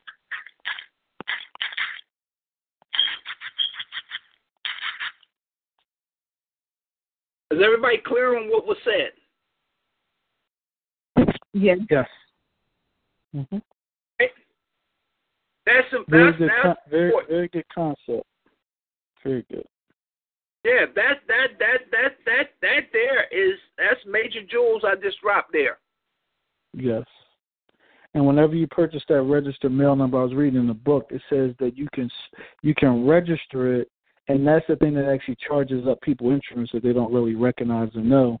And then also, if you send it with the certified the green label on the outside, right, that also certifies it, so you can actually have it registered, certified, and then when you record on a UCC1, so when you look at certain people's negotiable interest, they can say it's registered, certified, and recorded or registered inside of a book. You know what I mean? Because it's actually be a UCC1. I was wondering how that all occurred. No, you would actually do that on the UCC3. Yes, that's correct. Where it's recorded at, correct. You would have to file your UCC1 first.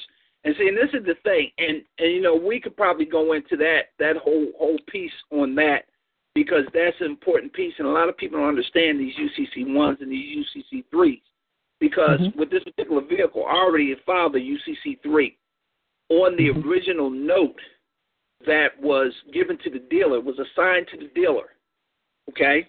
So that's one piece of evidence I already have. Also have a UCC3 conveying the car into a trust, okay? Acquiring the vehicle and conveying it into a trust.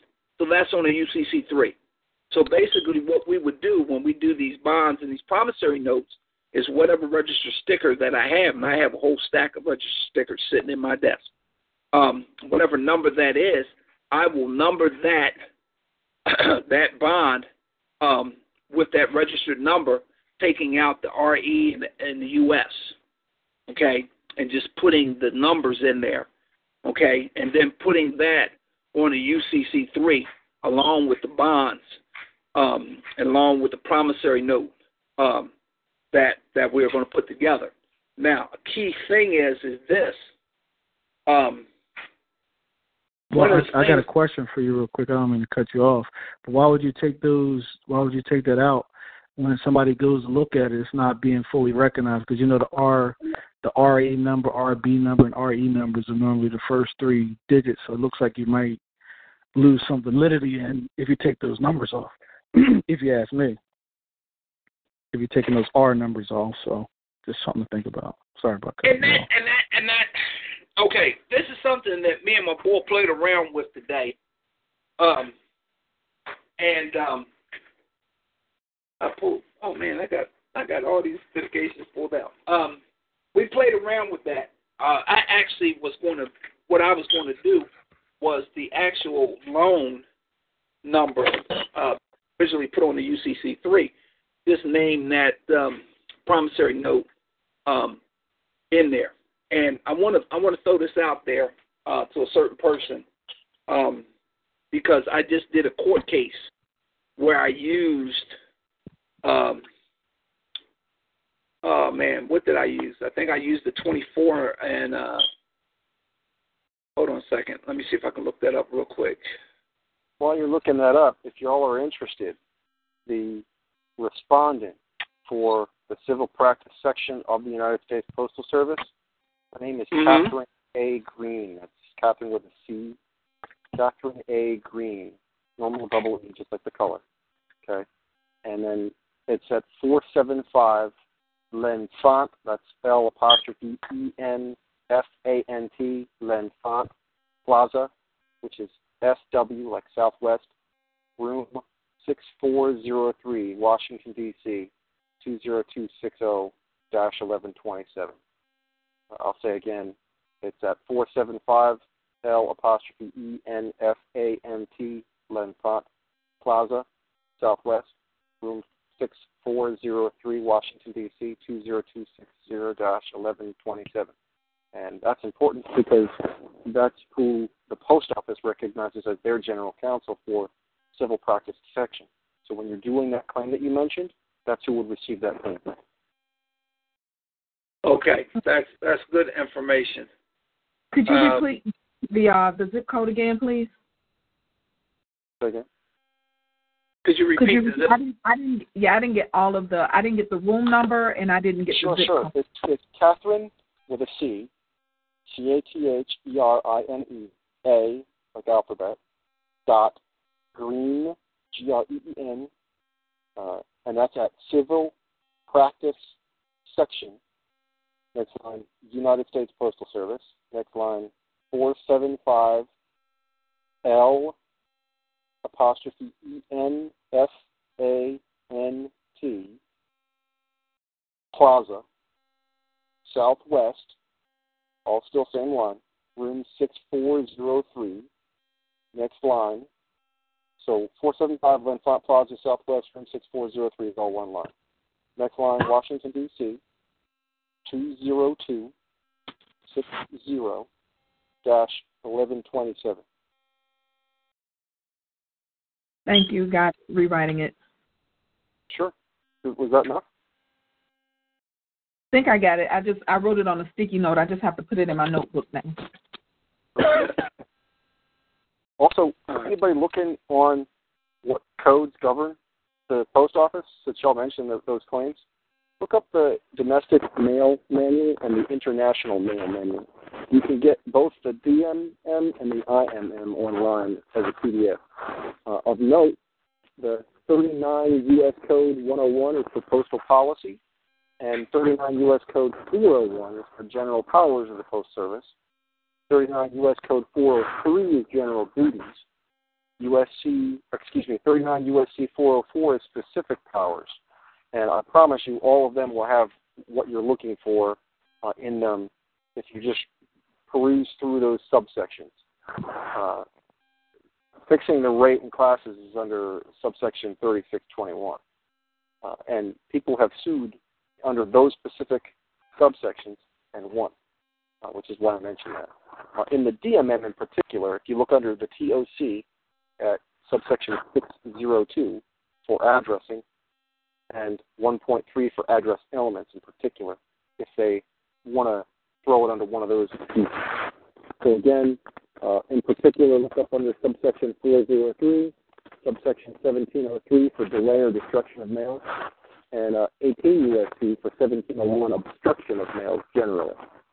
Those would be very interesting. Also, not to take up the whole thing on that, but there's a few more. 18 U.S.C. has got a bunch on that issue. Subsection 1702 is for obstruction of correspondence. Subsection 872 is for extortion by officers or employees who attempt an extortion. So if they're asking for more than they're supposed to for any reason, whether that more is money or more is policy that you have to go through you're not supposed to. And so subsection 241 of 18 is, most of y'all know, conspiracy of rights, but then 241 is deprivation of rights. Subsection 1726 is postage unlawfully collected, and again, 39 U.S.C. 101 is postal policy. Good information. I forgot one more you might be interested in. Subsection 39 U.S.C. subsection 3662 is for rate and service complaints.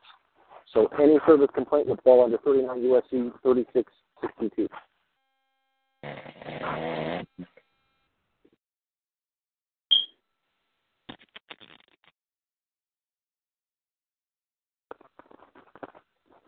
All right.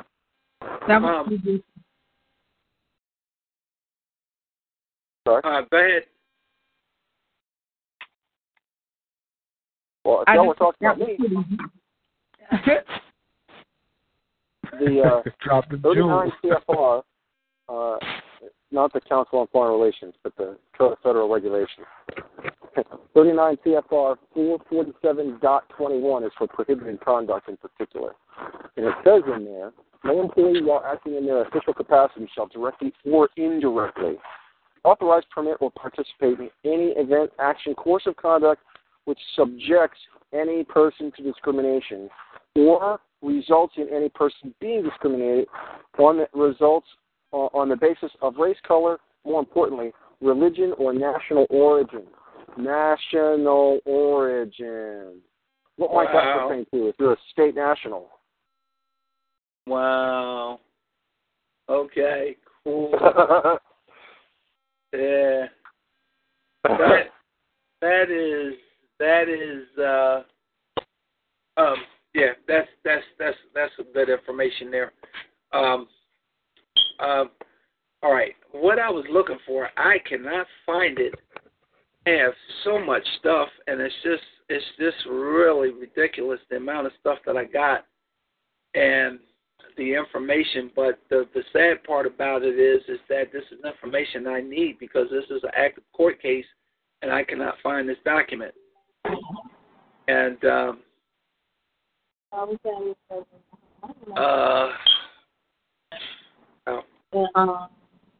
she said that she's gonna pay for everybody, so we won't have to pay for the. All right. Second. Okay. All right. Let me look on here and see if it might be here, because we have terabytes of bonds, terabytes of information. Okay. Probably what happened, and I'm gonna tell you exactly what happened. I know I did it. I did it right off of this one. Okay. So in this, we did this court case that we got pending, and because of Hurricane Irma. Can you mute that person out? Yeah, I'm going to mute everything. Thank you. She's going to pay for it because she know that the broker, their husband, all right. is just going to come to pay their fee. She's going to pay. Lost control of the board. So hold on a second. Hopefully it doesn't disconnect the call. All right. Just so everybody knows, it's 11-11, 4 ones. Okay. Yeah. Yeah. Well. Not even that. She took on without knowing the whole step. She mute your line, miss. If you could mute your phone. They had the conversation in the. Oh shoot! No, I didn't want to do that. All right, hold on. All right, I'm getting ready to sign back in. All right. Okay. Okay, there we go. All right, everybody's muted. All right. So I did this case, and because of Hurricane Irma, a lot of people here in Georgia still. Well, I think they got all the power restored now, but for the last couple of days, pretty much everything's been closed. So I couldn't get an answer from the court. But when you're doing GSA bonds, there's a thing that you're going to have to put with it. We did a cover sheet, especially if you're going into a court case. And I will try to redact this information out, and I will put it in the group so that you can get a basic understanding of what you need to do with the with the bonds. You need to. I think this was a discussion that we had that you need to put something else with it, and this is something we have been doing as well. All right. So here's the deal. As was said. It is 11:15, and I'll unmute everybody again. It's 11:15 or thereabouts. So if y'all want to go, I mean, we can go a little bit more. If y'all want to call it a night, I got no problem with that, and we can just next week. So what do y'all want to do? I'm enjoying the call. I mean, minus whoever was, obviously not muting themselves, but other than that, I'm loving the call. Yeah, whatever you want to do is fine with me. I think we at least got a couple people on the phone, so whatever you want to do is fine. Okay. Your call. Right. You the host. Yeah. Well, I mean, yeah. I also got an early morning myself. But go ahead and do what you got to do. I mean, there's more stuff was prepared next week too, so it's not a problem. Yeah. Whatever you need to do, you've got things to do. That's fine. Yeah. I mean, it's not the point I have things to do. It's that I get up 6 o'clock in the morning and I'm out walking. I got to lose. It's just look at. He gonna try to see. That girl, she doesn't know she's unmuted, so. Yeah. He gonna try to sit right here, acting out. That was saying, move your bag. Ain't nothing wrong with him. I don't know who it is. I wish I knew who it was so I can mute him. I don't want to mute everybody out. Yeah, you got to do what you got to do. On some of these calls, they have the ability to see who's speaking, and they can take Well, let's go ahead and just do it for next week, man. You know, this way it's a little bit easier so you can prepare yourself and get yourself together. No, I'm good. Hold on. Let's rock out. I think I got them. Drop them. No, I'm not going to drop them, but I think I got them. I'm not exactly sure, but it sounds like I got them. Okay. All right. Okay. So, all right, let's go. All right. So here's the deal. Let me see where we at here. All right.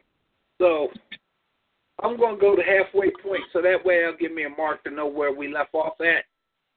We got 31 pages of just notes. I didn't even finish doing other stuff. There's other stuff that I'm looking at, and I want to make sure that I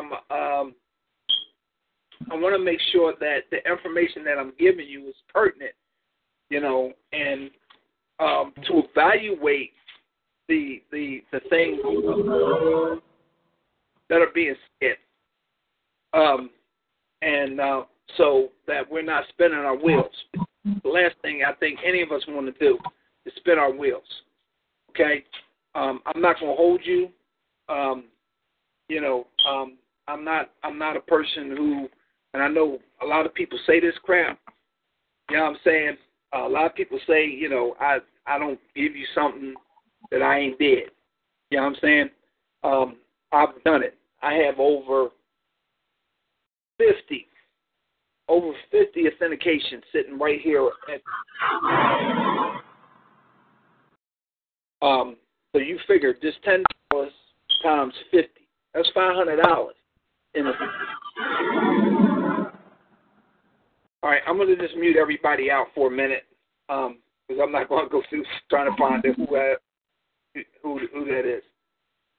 Okay, so I have over 50 authentications that are sitting over here by me. And for me, and I'm saying this for me because it's some of this is personal stuff, but we also have businesses. We also have trust. So we need to have this stuff done. We also do authentications for other people. You know what I mean? Our services that we offer, you know, like I said, it's $95, and we take the whole shooting match. We get it notarized here in Georgia. We get it acknowledged by the court. We take it up, get it filed in the court, take it to the Secretary of State, get it authenticated. If you pay for 2-day mail, you get it back in 2 days. You pay for express mail, you get it back the next day. And we make sure your documents are done. In fact, we had one, I was discussing with one of the notaries. We had a new notary that is in the office I deal with, and basically she messed the documents up. Okay? Customer got the documents, customer complained. Guess what? I took it out of my own pocket to go and get his documents corrected. Okay? That's the type of service that we offer. You know what I mean? We don't play with this, you know, and because of that incident, it has sparked a greater concern to make sure that everything is double checked. Now, my normal notary, she knows what to do. This other girl, I was trying to explain it to her, but she wouldn't listen. So it's imperative that, when, like I said, if you got something that you're doing that is valuable, like a $21,000 note, like a $200,000 house, you know, like a trust, like a will and testament, these things, you need to have your I's dotted, your T's crossed. Okay? All right. So, speaking of I's dotted, T's crossed, okay, identification document, okay? First and foremost, in order for oath or acknowledgement act to be legal, a legal ceremony, it is mandatory that the person be in physical presence of the notary public, okay? So in that brought up, I was on a phone call with one of the notaries that we're going to be connecting with. And also, these notaries, we have a team of, I don't know how many notaries there are. Hold on a second.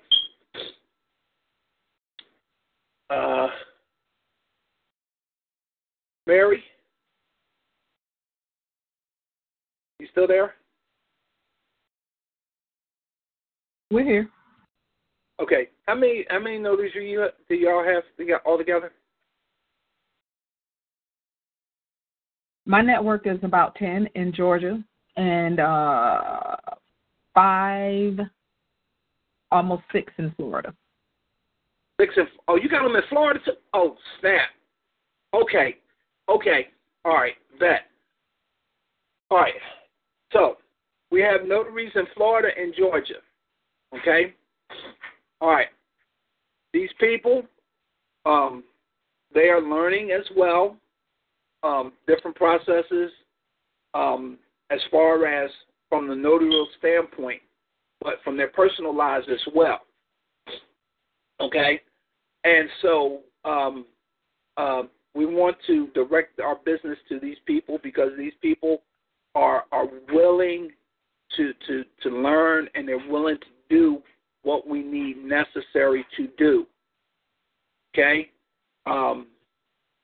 So, with that being said, because I was talking with her earlier, and there was something that was proposed, and we're going to probably have to change that. And like I said, I will call you tomorrow to discuss how we need to do that, because this very point right here, because first of all, as I said, you need to be honest and upfront.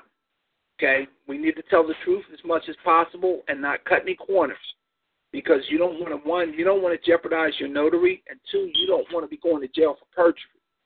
Okay, so it is important that you're in the presence of the notary public physically. Okay, now I know there have been some issues because certain notaries that know me and we have done business, and you know they are over my house, and or when I was in Philly, they would come over my house and we would talk outside of business and so forth and so on, that they would do certain things. Not trying to place them in jeopardy, not trying to place myself in jeopardy, okay? But even if the notary is well acquainted with the person and his handwriting, it is not legally permissible to administer an oath or take an acknowledgement without the presence of the client before the notary, okay? So, if you're getting documents done, you need to be there. And as I said, if they do not know, if they do not acknowledge the fact that you're trying to do an oath, we need to be above board, and we need to say, hey, listen, I affirm, I swear, I whatever, I'm telling the truth. So help me, whoever you worship. So let it be written, so let it be done. That this is firsthand knowledge, this is the truth to the best of my knowledge.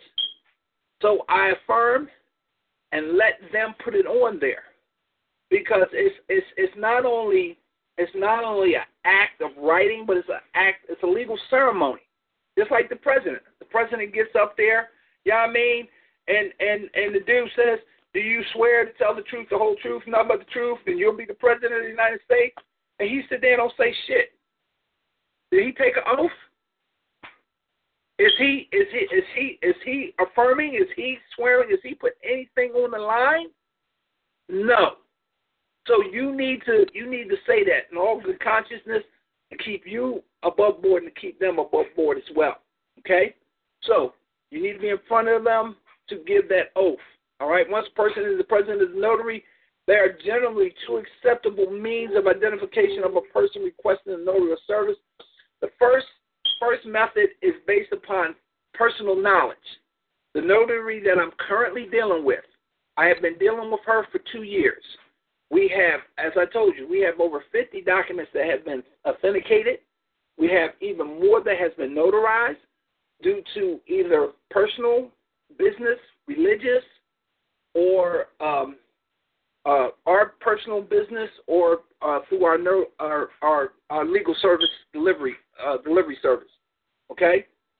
So she knows me. Everybody in that shop knows me. I can come down there and I can sign anything I want on that document. And there's certain things, and I want to go into that as well, because here's the thing, okay? When we understand fictitious or fraudulent, deceiving, okay? If I say that I am my spiritual name, that's who I am. I don't give a damn what my ID say. That ID's not me. I'm me. I'm me. And I have sworn, I have affirmed that my name is, my Heavenly Father gave me this name. Okay? They don't have a problem with that. Okay? Because they know that my intent is to be upright and honorable. And that's the things that we need to do. We need to deal in honor when we're dealing with these people and with these processes. Okay? What's the thing they said, Ray Charles? Scratch a thief, find a liar, or something to that effect. Anyway, we need to say the truth to the best of our ability. Okay? All right. So the first method is based upon personal knowledge. And when you're doing your durats and when you're doing your affidavits and when you're doing those things, you can put down there, I put down there that, because my notary knows me personally. By personal knowledge, I am who I say I am. Okay? Nothing wrong with that. She knows who I am.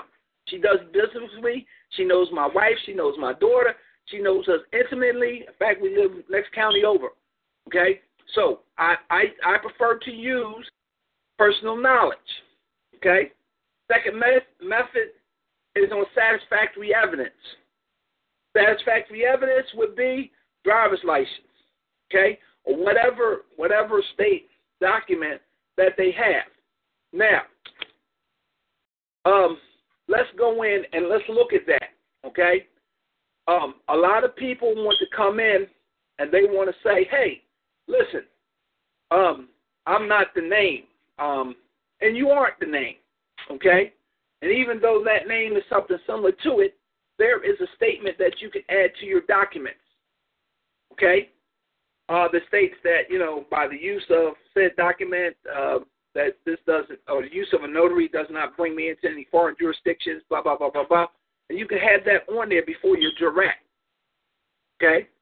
Notifying or giving notice that though I'm using a notary, it is for this specific purpose, not to bring me into a foreign jurisdiction. Okay? So those are things that we can add in there to protect us. But we got to follow the procedures to the best of our ability to make sure that our papers are handled correctly. Okay? Because if not, they're not going to file them. Okay? It's that simple. Perfect example. When the guy sent me the affidavit for my car, there was some stuff on there I didn't like. I'm not saying that because that ain't true. Now, I'm going to put in there what is true and make it as close to what he's asking for without dragging myself into some foreign jurisdiction. Okay? So, in that instance, you find out what is the legally acceptable wording that will not bring you into any type of a foreign jurisdiction. That's important. Okay? All right.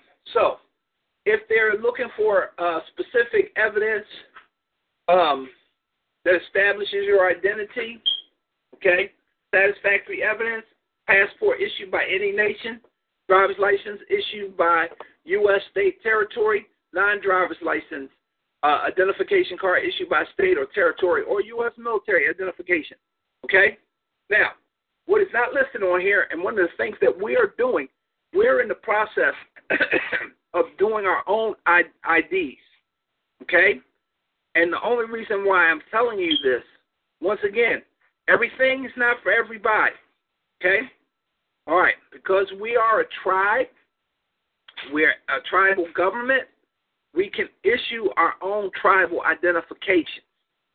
Okay? These tribal identifications are acceptable. If you go on TSA website, I tell you, they will accept tribal identifications by those that are federally recognized.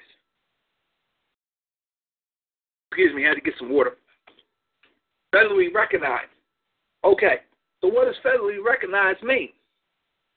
All right? You can, and if you understand your tribe, your heritage, your history. You make your statement, you submit it to them, and you give them by notary protest or by notary presentment, and give them 30 days. They don't respond. It stands as truth. Okay? And you have that incorporated somehow so that if anything is said, listen, here it is. Have the law attached. In fact, one of the organizations that we're connected to, they have documents that they have given us that we can pass out to people to say, listen, here's the law. If you don't follow it, you're now in breach of the law and breach of our trust in our tribal government. And they can be sued. And I think the brother gave us the codes and stuff for the race and religious belief and so forth and so on, that, you can go in on. All right? So some state statutory laws legally declare which identification documents are acceptable for personal identification before a notary. So you would have to check with your state to make sure. All right? Any document that would be acceptable for, say, proof alcoholic beverages, driving. I think that some employment documents are acceptable as well, long as it has something. There was something that I had. Let me see if I can pull it up real quick. It was very interesting, and I wanted to go in and to try to verify that information before I gave it to you. Unfortunately, I didn't have an opportunity. Okay, so this is for the UK, all right? And I'm assuming it's in the UK. I don't know if it pertains to over here. That's the disclaimer that I'm putting out here. All right? Okay. So it says, who can certify a document? And this is off of government.uk. Okay? All right. Who can certify a document? To certify a document, ask a professional person or someone well-respected in your community of good standing, like a bank, a building society official, a counselor, a minister of religion, and that was interesting because I am a pastor, all right, a dentist, chartered accountant, solicitor or a notary, teacher or a lecturer, all right? The person you ask should be related, the person that you shouldn't ask, or the person you ask shouldn't be related to you, living at the same address, or in relationship with you. Okay? All right. So, now this is the part I don't agree with.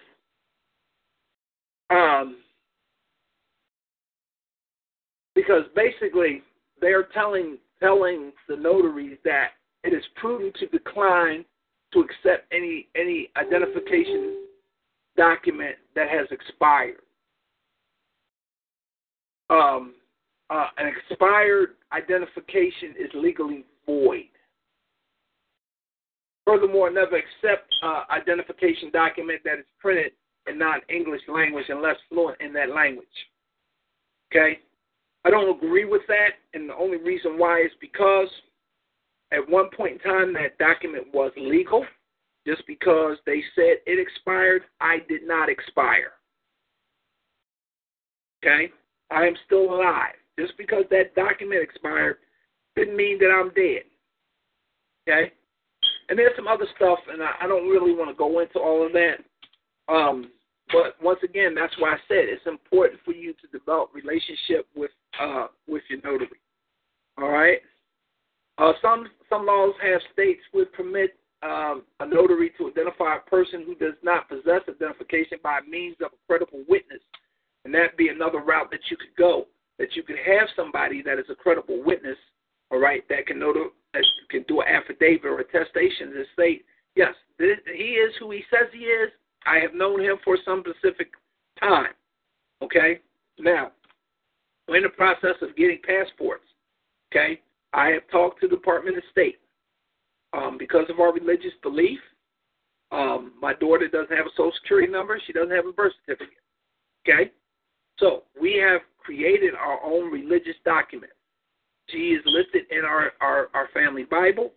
Our history is listed in our family Bible, and this is something else that y'all might want to do.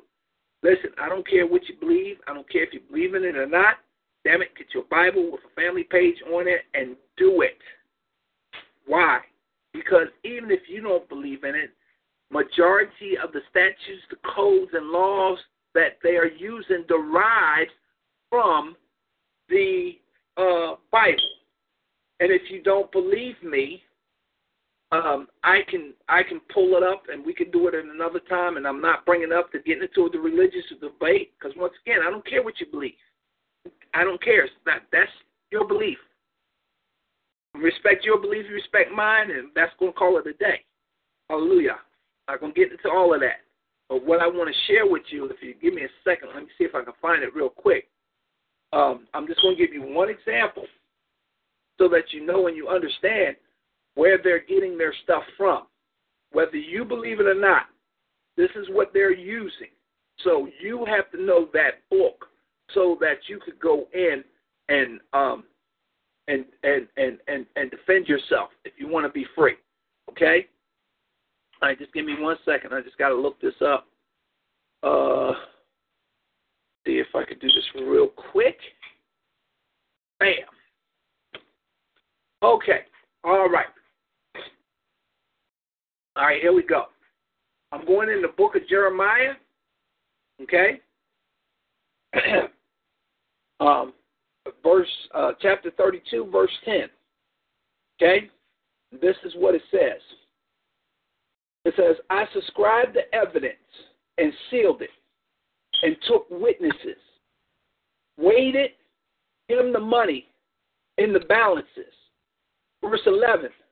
So I took the evidence of the purchase, both that which was sealed according to the law and custom, and that which was open. Okay? Verse 12. And I gave the evidence of the purchase. All right, so this is basically Jeremiah is purchasing land. He purchased it, okay? He subscribed the evidence, sealed it, and took witnesses. He weighed the money, that it was right, the right amount. He had witnesses with him, not somebody that is going to agree with him, okay? So I took the evidence of the purchase. What was that? The deed, okay? Both that which was sealed according to the law and custom, and that which was open. All right? That which was sealed and that which was open. Okay? And I gave the evidence of the purchase unto Barak, the son of Noriah, the son of Manasseh, in the sight of Himalaiah, mine uncle's son, in the presence of the witnesses that scribed the book of the purchase before the Jews that sat in the court of the prison. And I charged Barak before them, saying, thus says, I don't know how to say that. The term I don't use, but anyway, you call it Lord, the Lord of hosts, God of Israel. We don't use those terms. All right? That this evidence of the purchase, both which is sealed and this evidence which is open, put them in the earthen vessels that they may continue many days. What was he saying? I purchased this land from this person. Here's the witnesses. The witnesses saw that I weighed the money. The money was correct. All right. These witnesses possibly might have been notaries. It might have been a notary and a witness. I don't know. I'm not going to sit here and look up all that stuff. I'm just showing you an example of how this is in Scripture, and it is taken and given the process of how they did the transaction for the purchase of the land. Okay? Everybody understand that? All right? So, this stuff, this is the things that are in Scripture that they're using. I mean, we can, if y'all want, I can do a whole thing on just the laws and how the laws from Scripture and the laws of the state, they just coincide. Not going to do it tonight because I'm not prepared for that. All right? But you have to have these notaries identify the person, okay, so that they are who they say they are, because we want to deal in honesty. All right? And then they make a sworn statement regarding the truth of the identity of the person without suitable means of identification. Okay? All right, if the statute of the law outlines this type of procedure, a notary is lawfully permitted to proceed with extreme caution. This is highly unusual form of identification. It's very risky and not recommended. Now, once again, if you're dealing with someone who you have a relationship with, and come on, it doesn't take a rocket science to figure out some of these things that are being said. Once again, if somebody has an expired ID, just because that ID expired don't mean I'm dead. All right? Okay. And the reason why they're saying this is that it's because such a procedure might be an invitation to possible fraud. But if you got two people, and especially if they're husband and wife, damn it, I've been married to my wife 12, 13 years. And she know me. Okay? She know my uprising, she know my down, sitting, laying down, the whole 9 yards. Okay? So, if I'm saying that that's me and I can give you other identification or other documents that prove that what she's saying and what I'm saying is true, then why wouldn't we not go ahead and proceed forward? All right? All right. The other thing is this: the identification and what they're attempting to say is a physical description and photograph on the card. But guess what? Just because there's a picture on the card, that does not make that me. That's just something that looks like me. That's not me. I'm me. There can never be another me. Even though my daughter looks like me, acts like me, she ain't me. My other daughter look like me, act like me, she ain't me. I am it. When he made me, he threw away the mold. Y'all need to be happy for that, because there'll be a lot of crazy niggas running around. All right.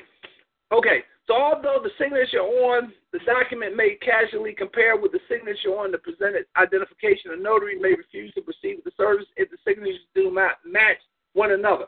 Now, watch this. Even though those signatures on there might match or might not match, it doesn't make a difference, because, when you're signing for those driver's licenses and stuff, they give you this little box.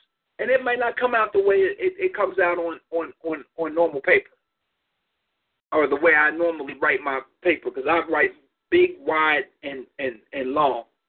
Okay? So it might not look the same. Okay? And then I sign my name different ways for different things. Depends on what hat I'm wearing. If I'm the director of our company, I sign my name one way. If I'm the trustee, I sign my name another way. If I'm me, I sign my way another way. And in fact, I have a trademark. I have a service mark on my signature. Okay? Not one, but two. In fact, I got a trademark not only on my signature, but I got a trademark on my fingerprints and my damn face.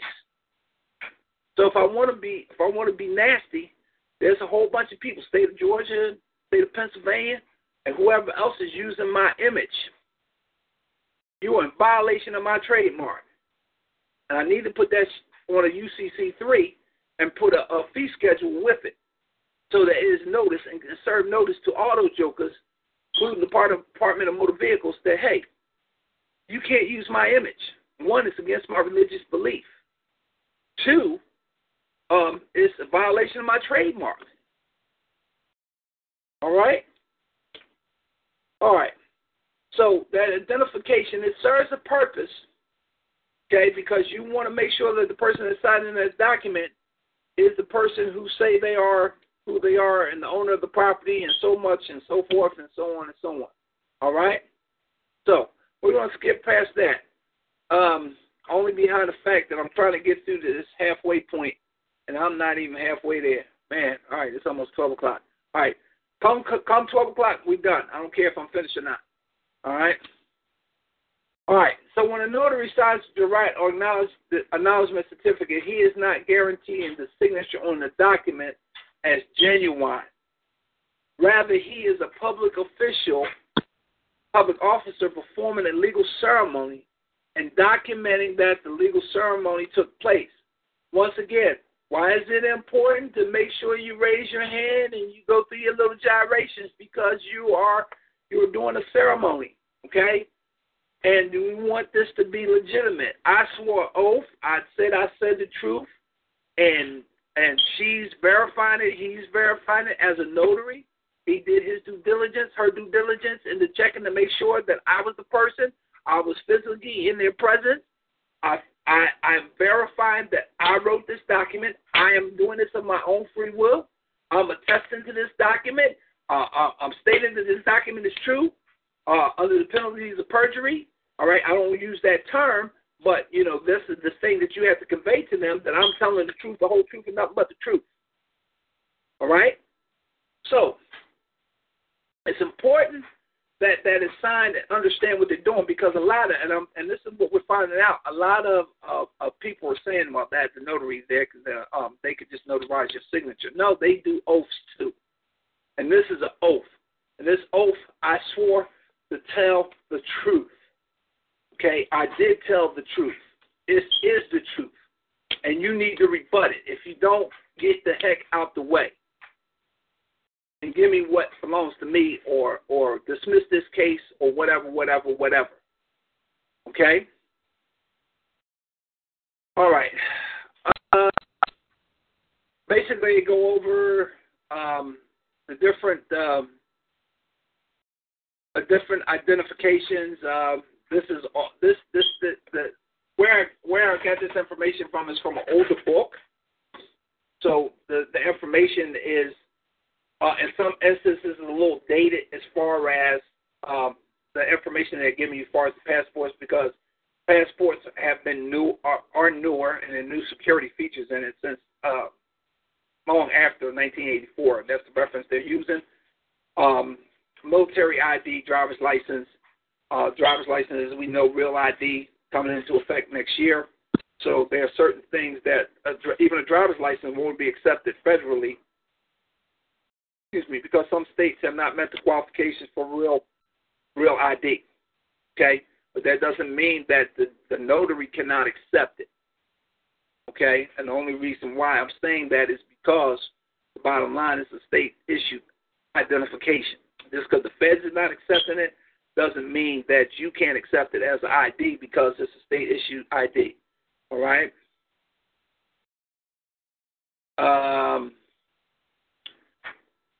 Government employee IDs. You could also use alien identification cards as acceptable IDs. All right?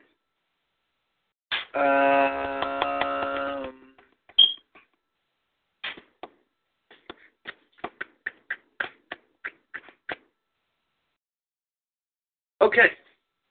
All right, cool. All right, so I'm going to unmute everybody. Does anybody have any questions?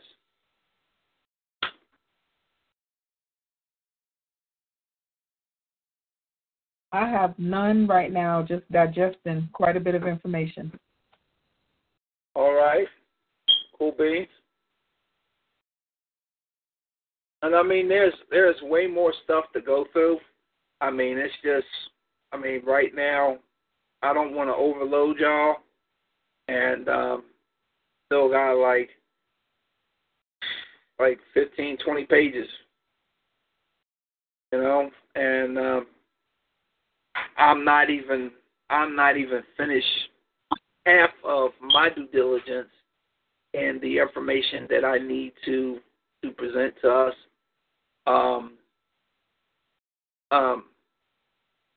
to get the information out that we need. There are some very important points for the next call.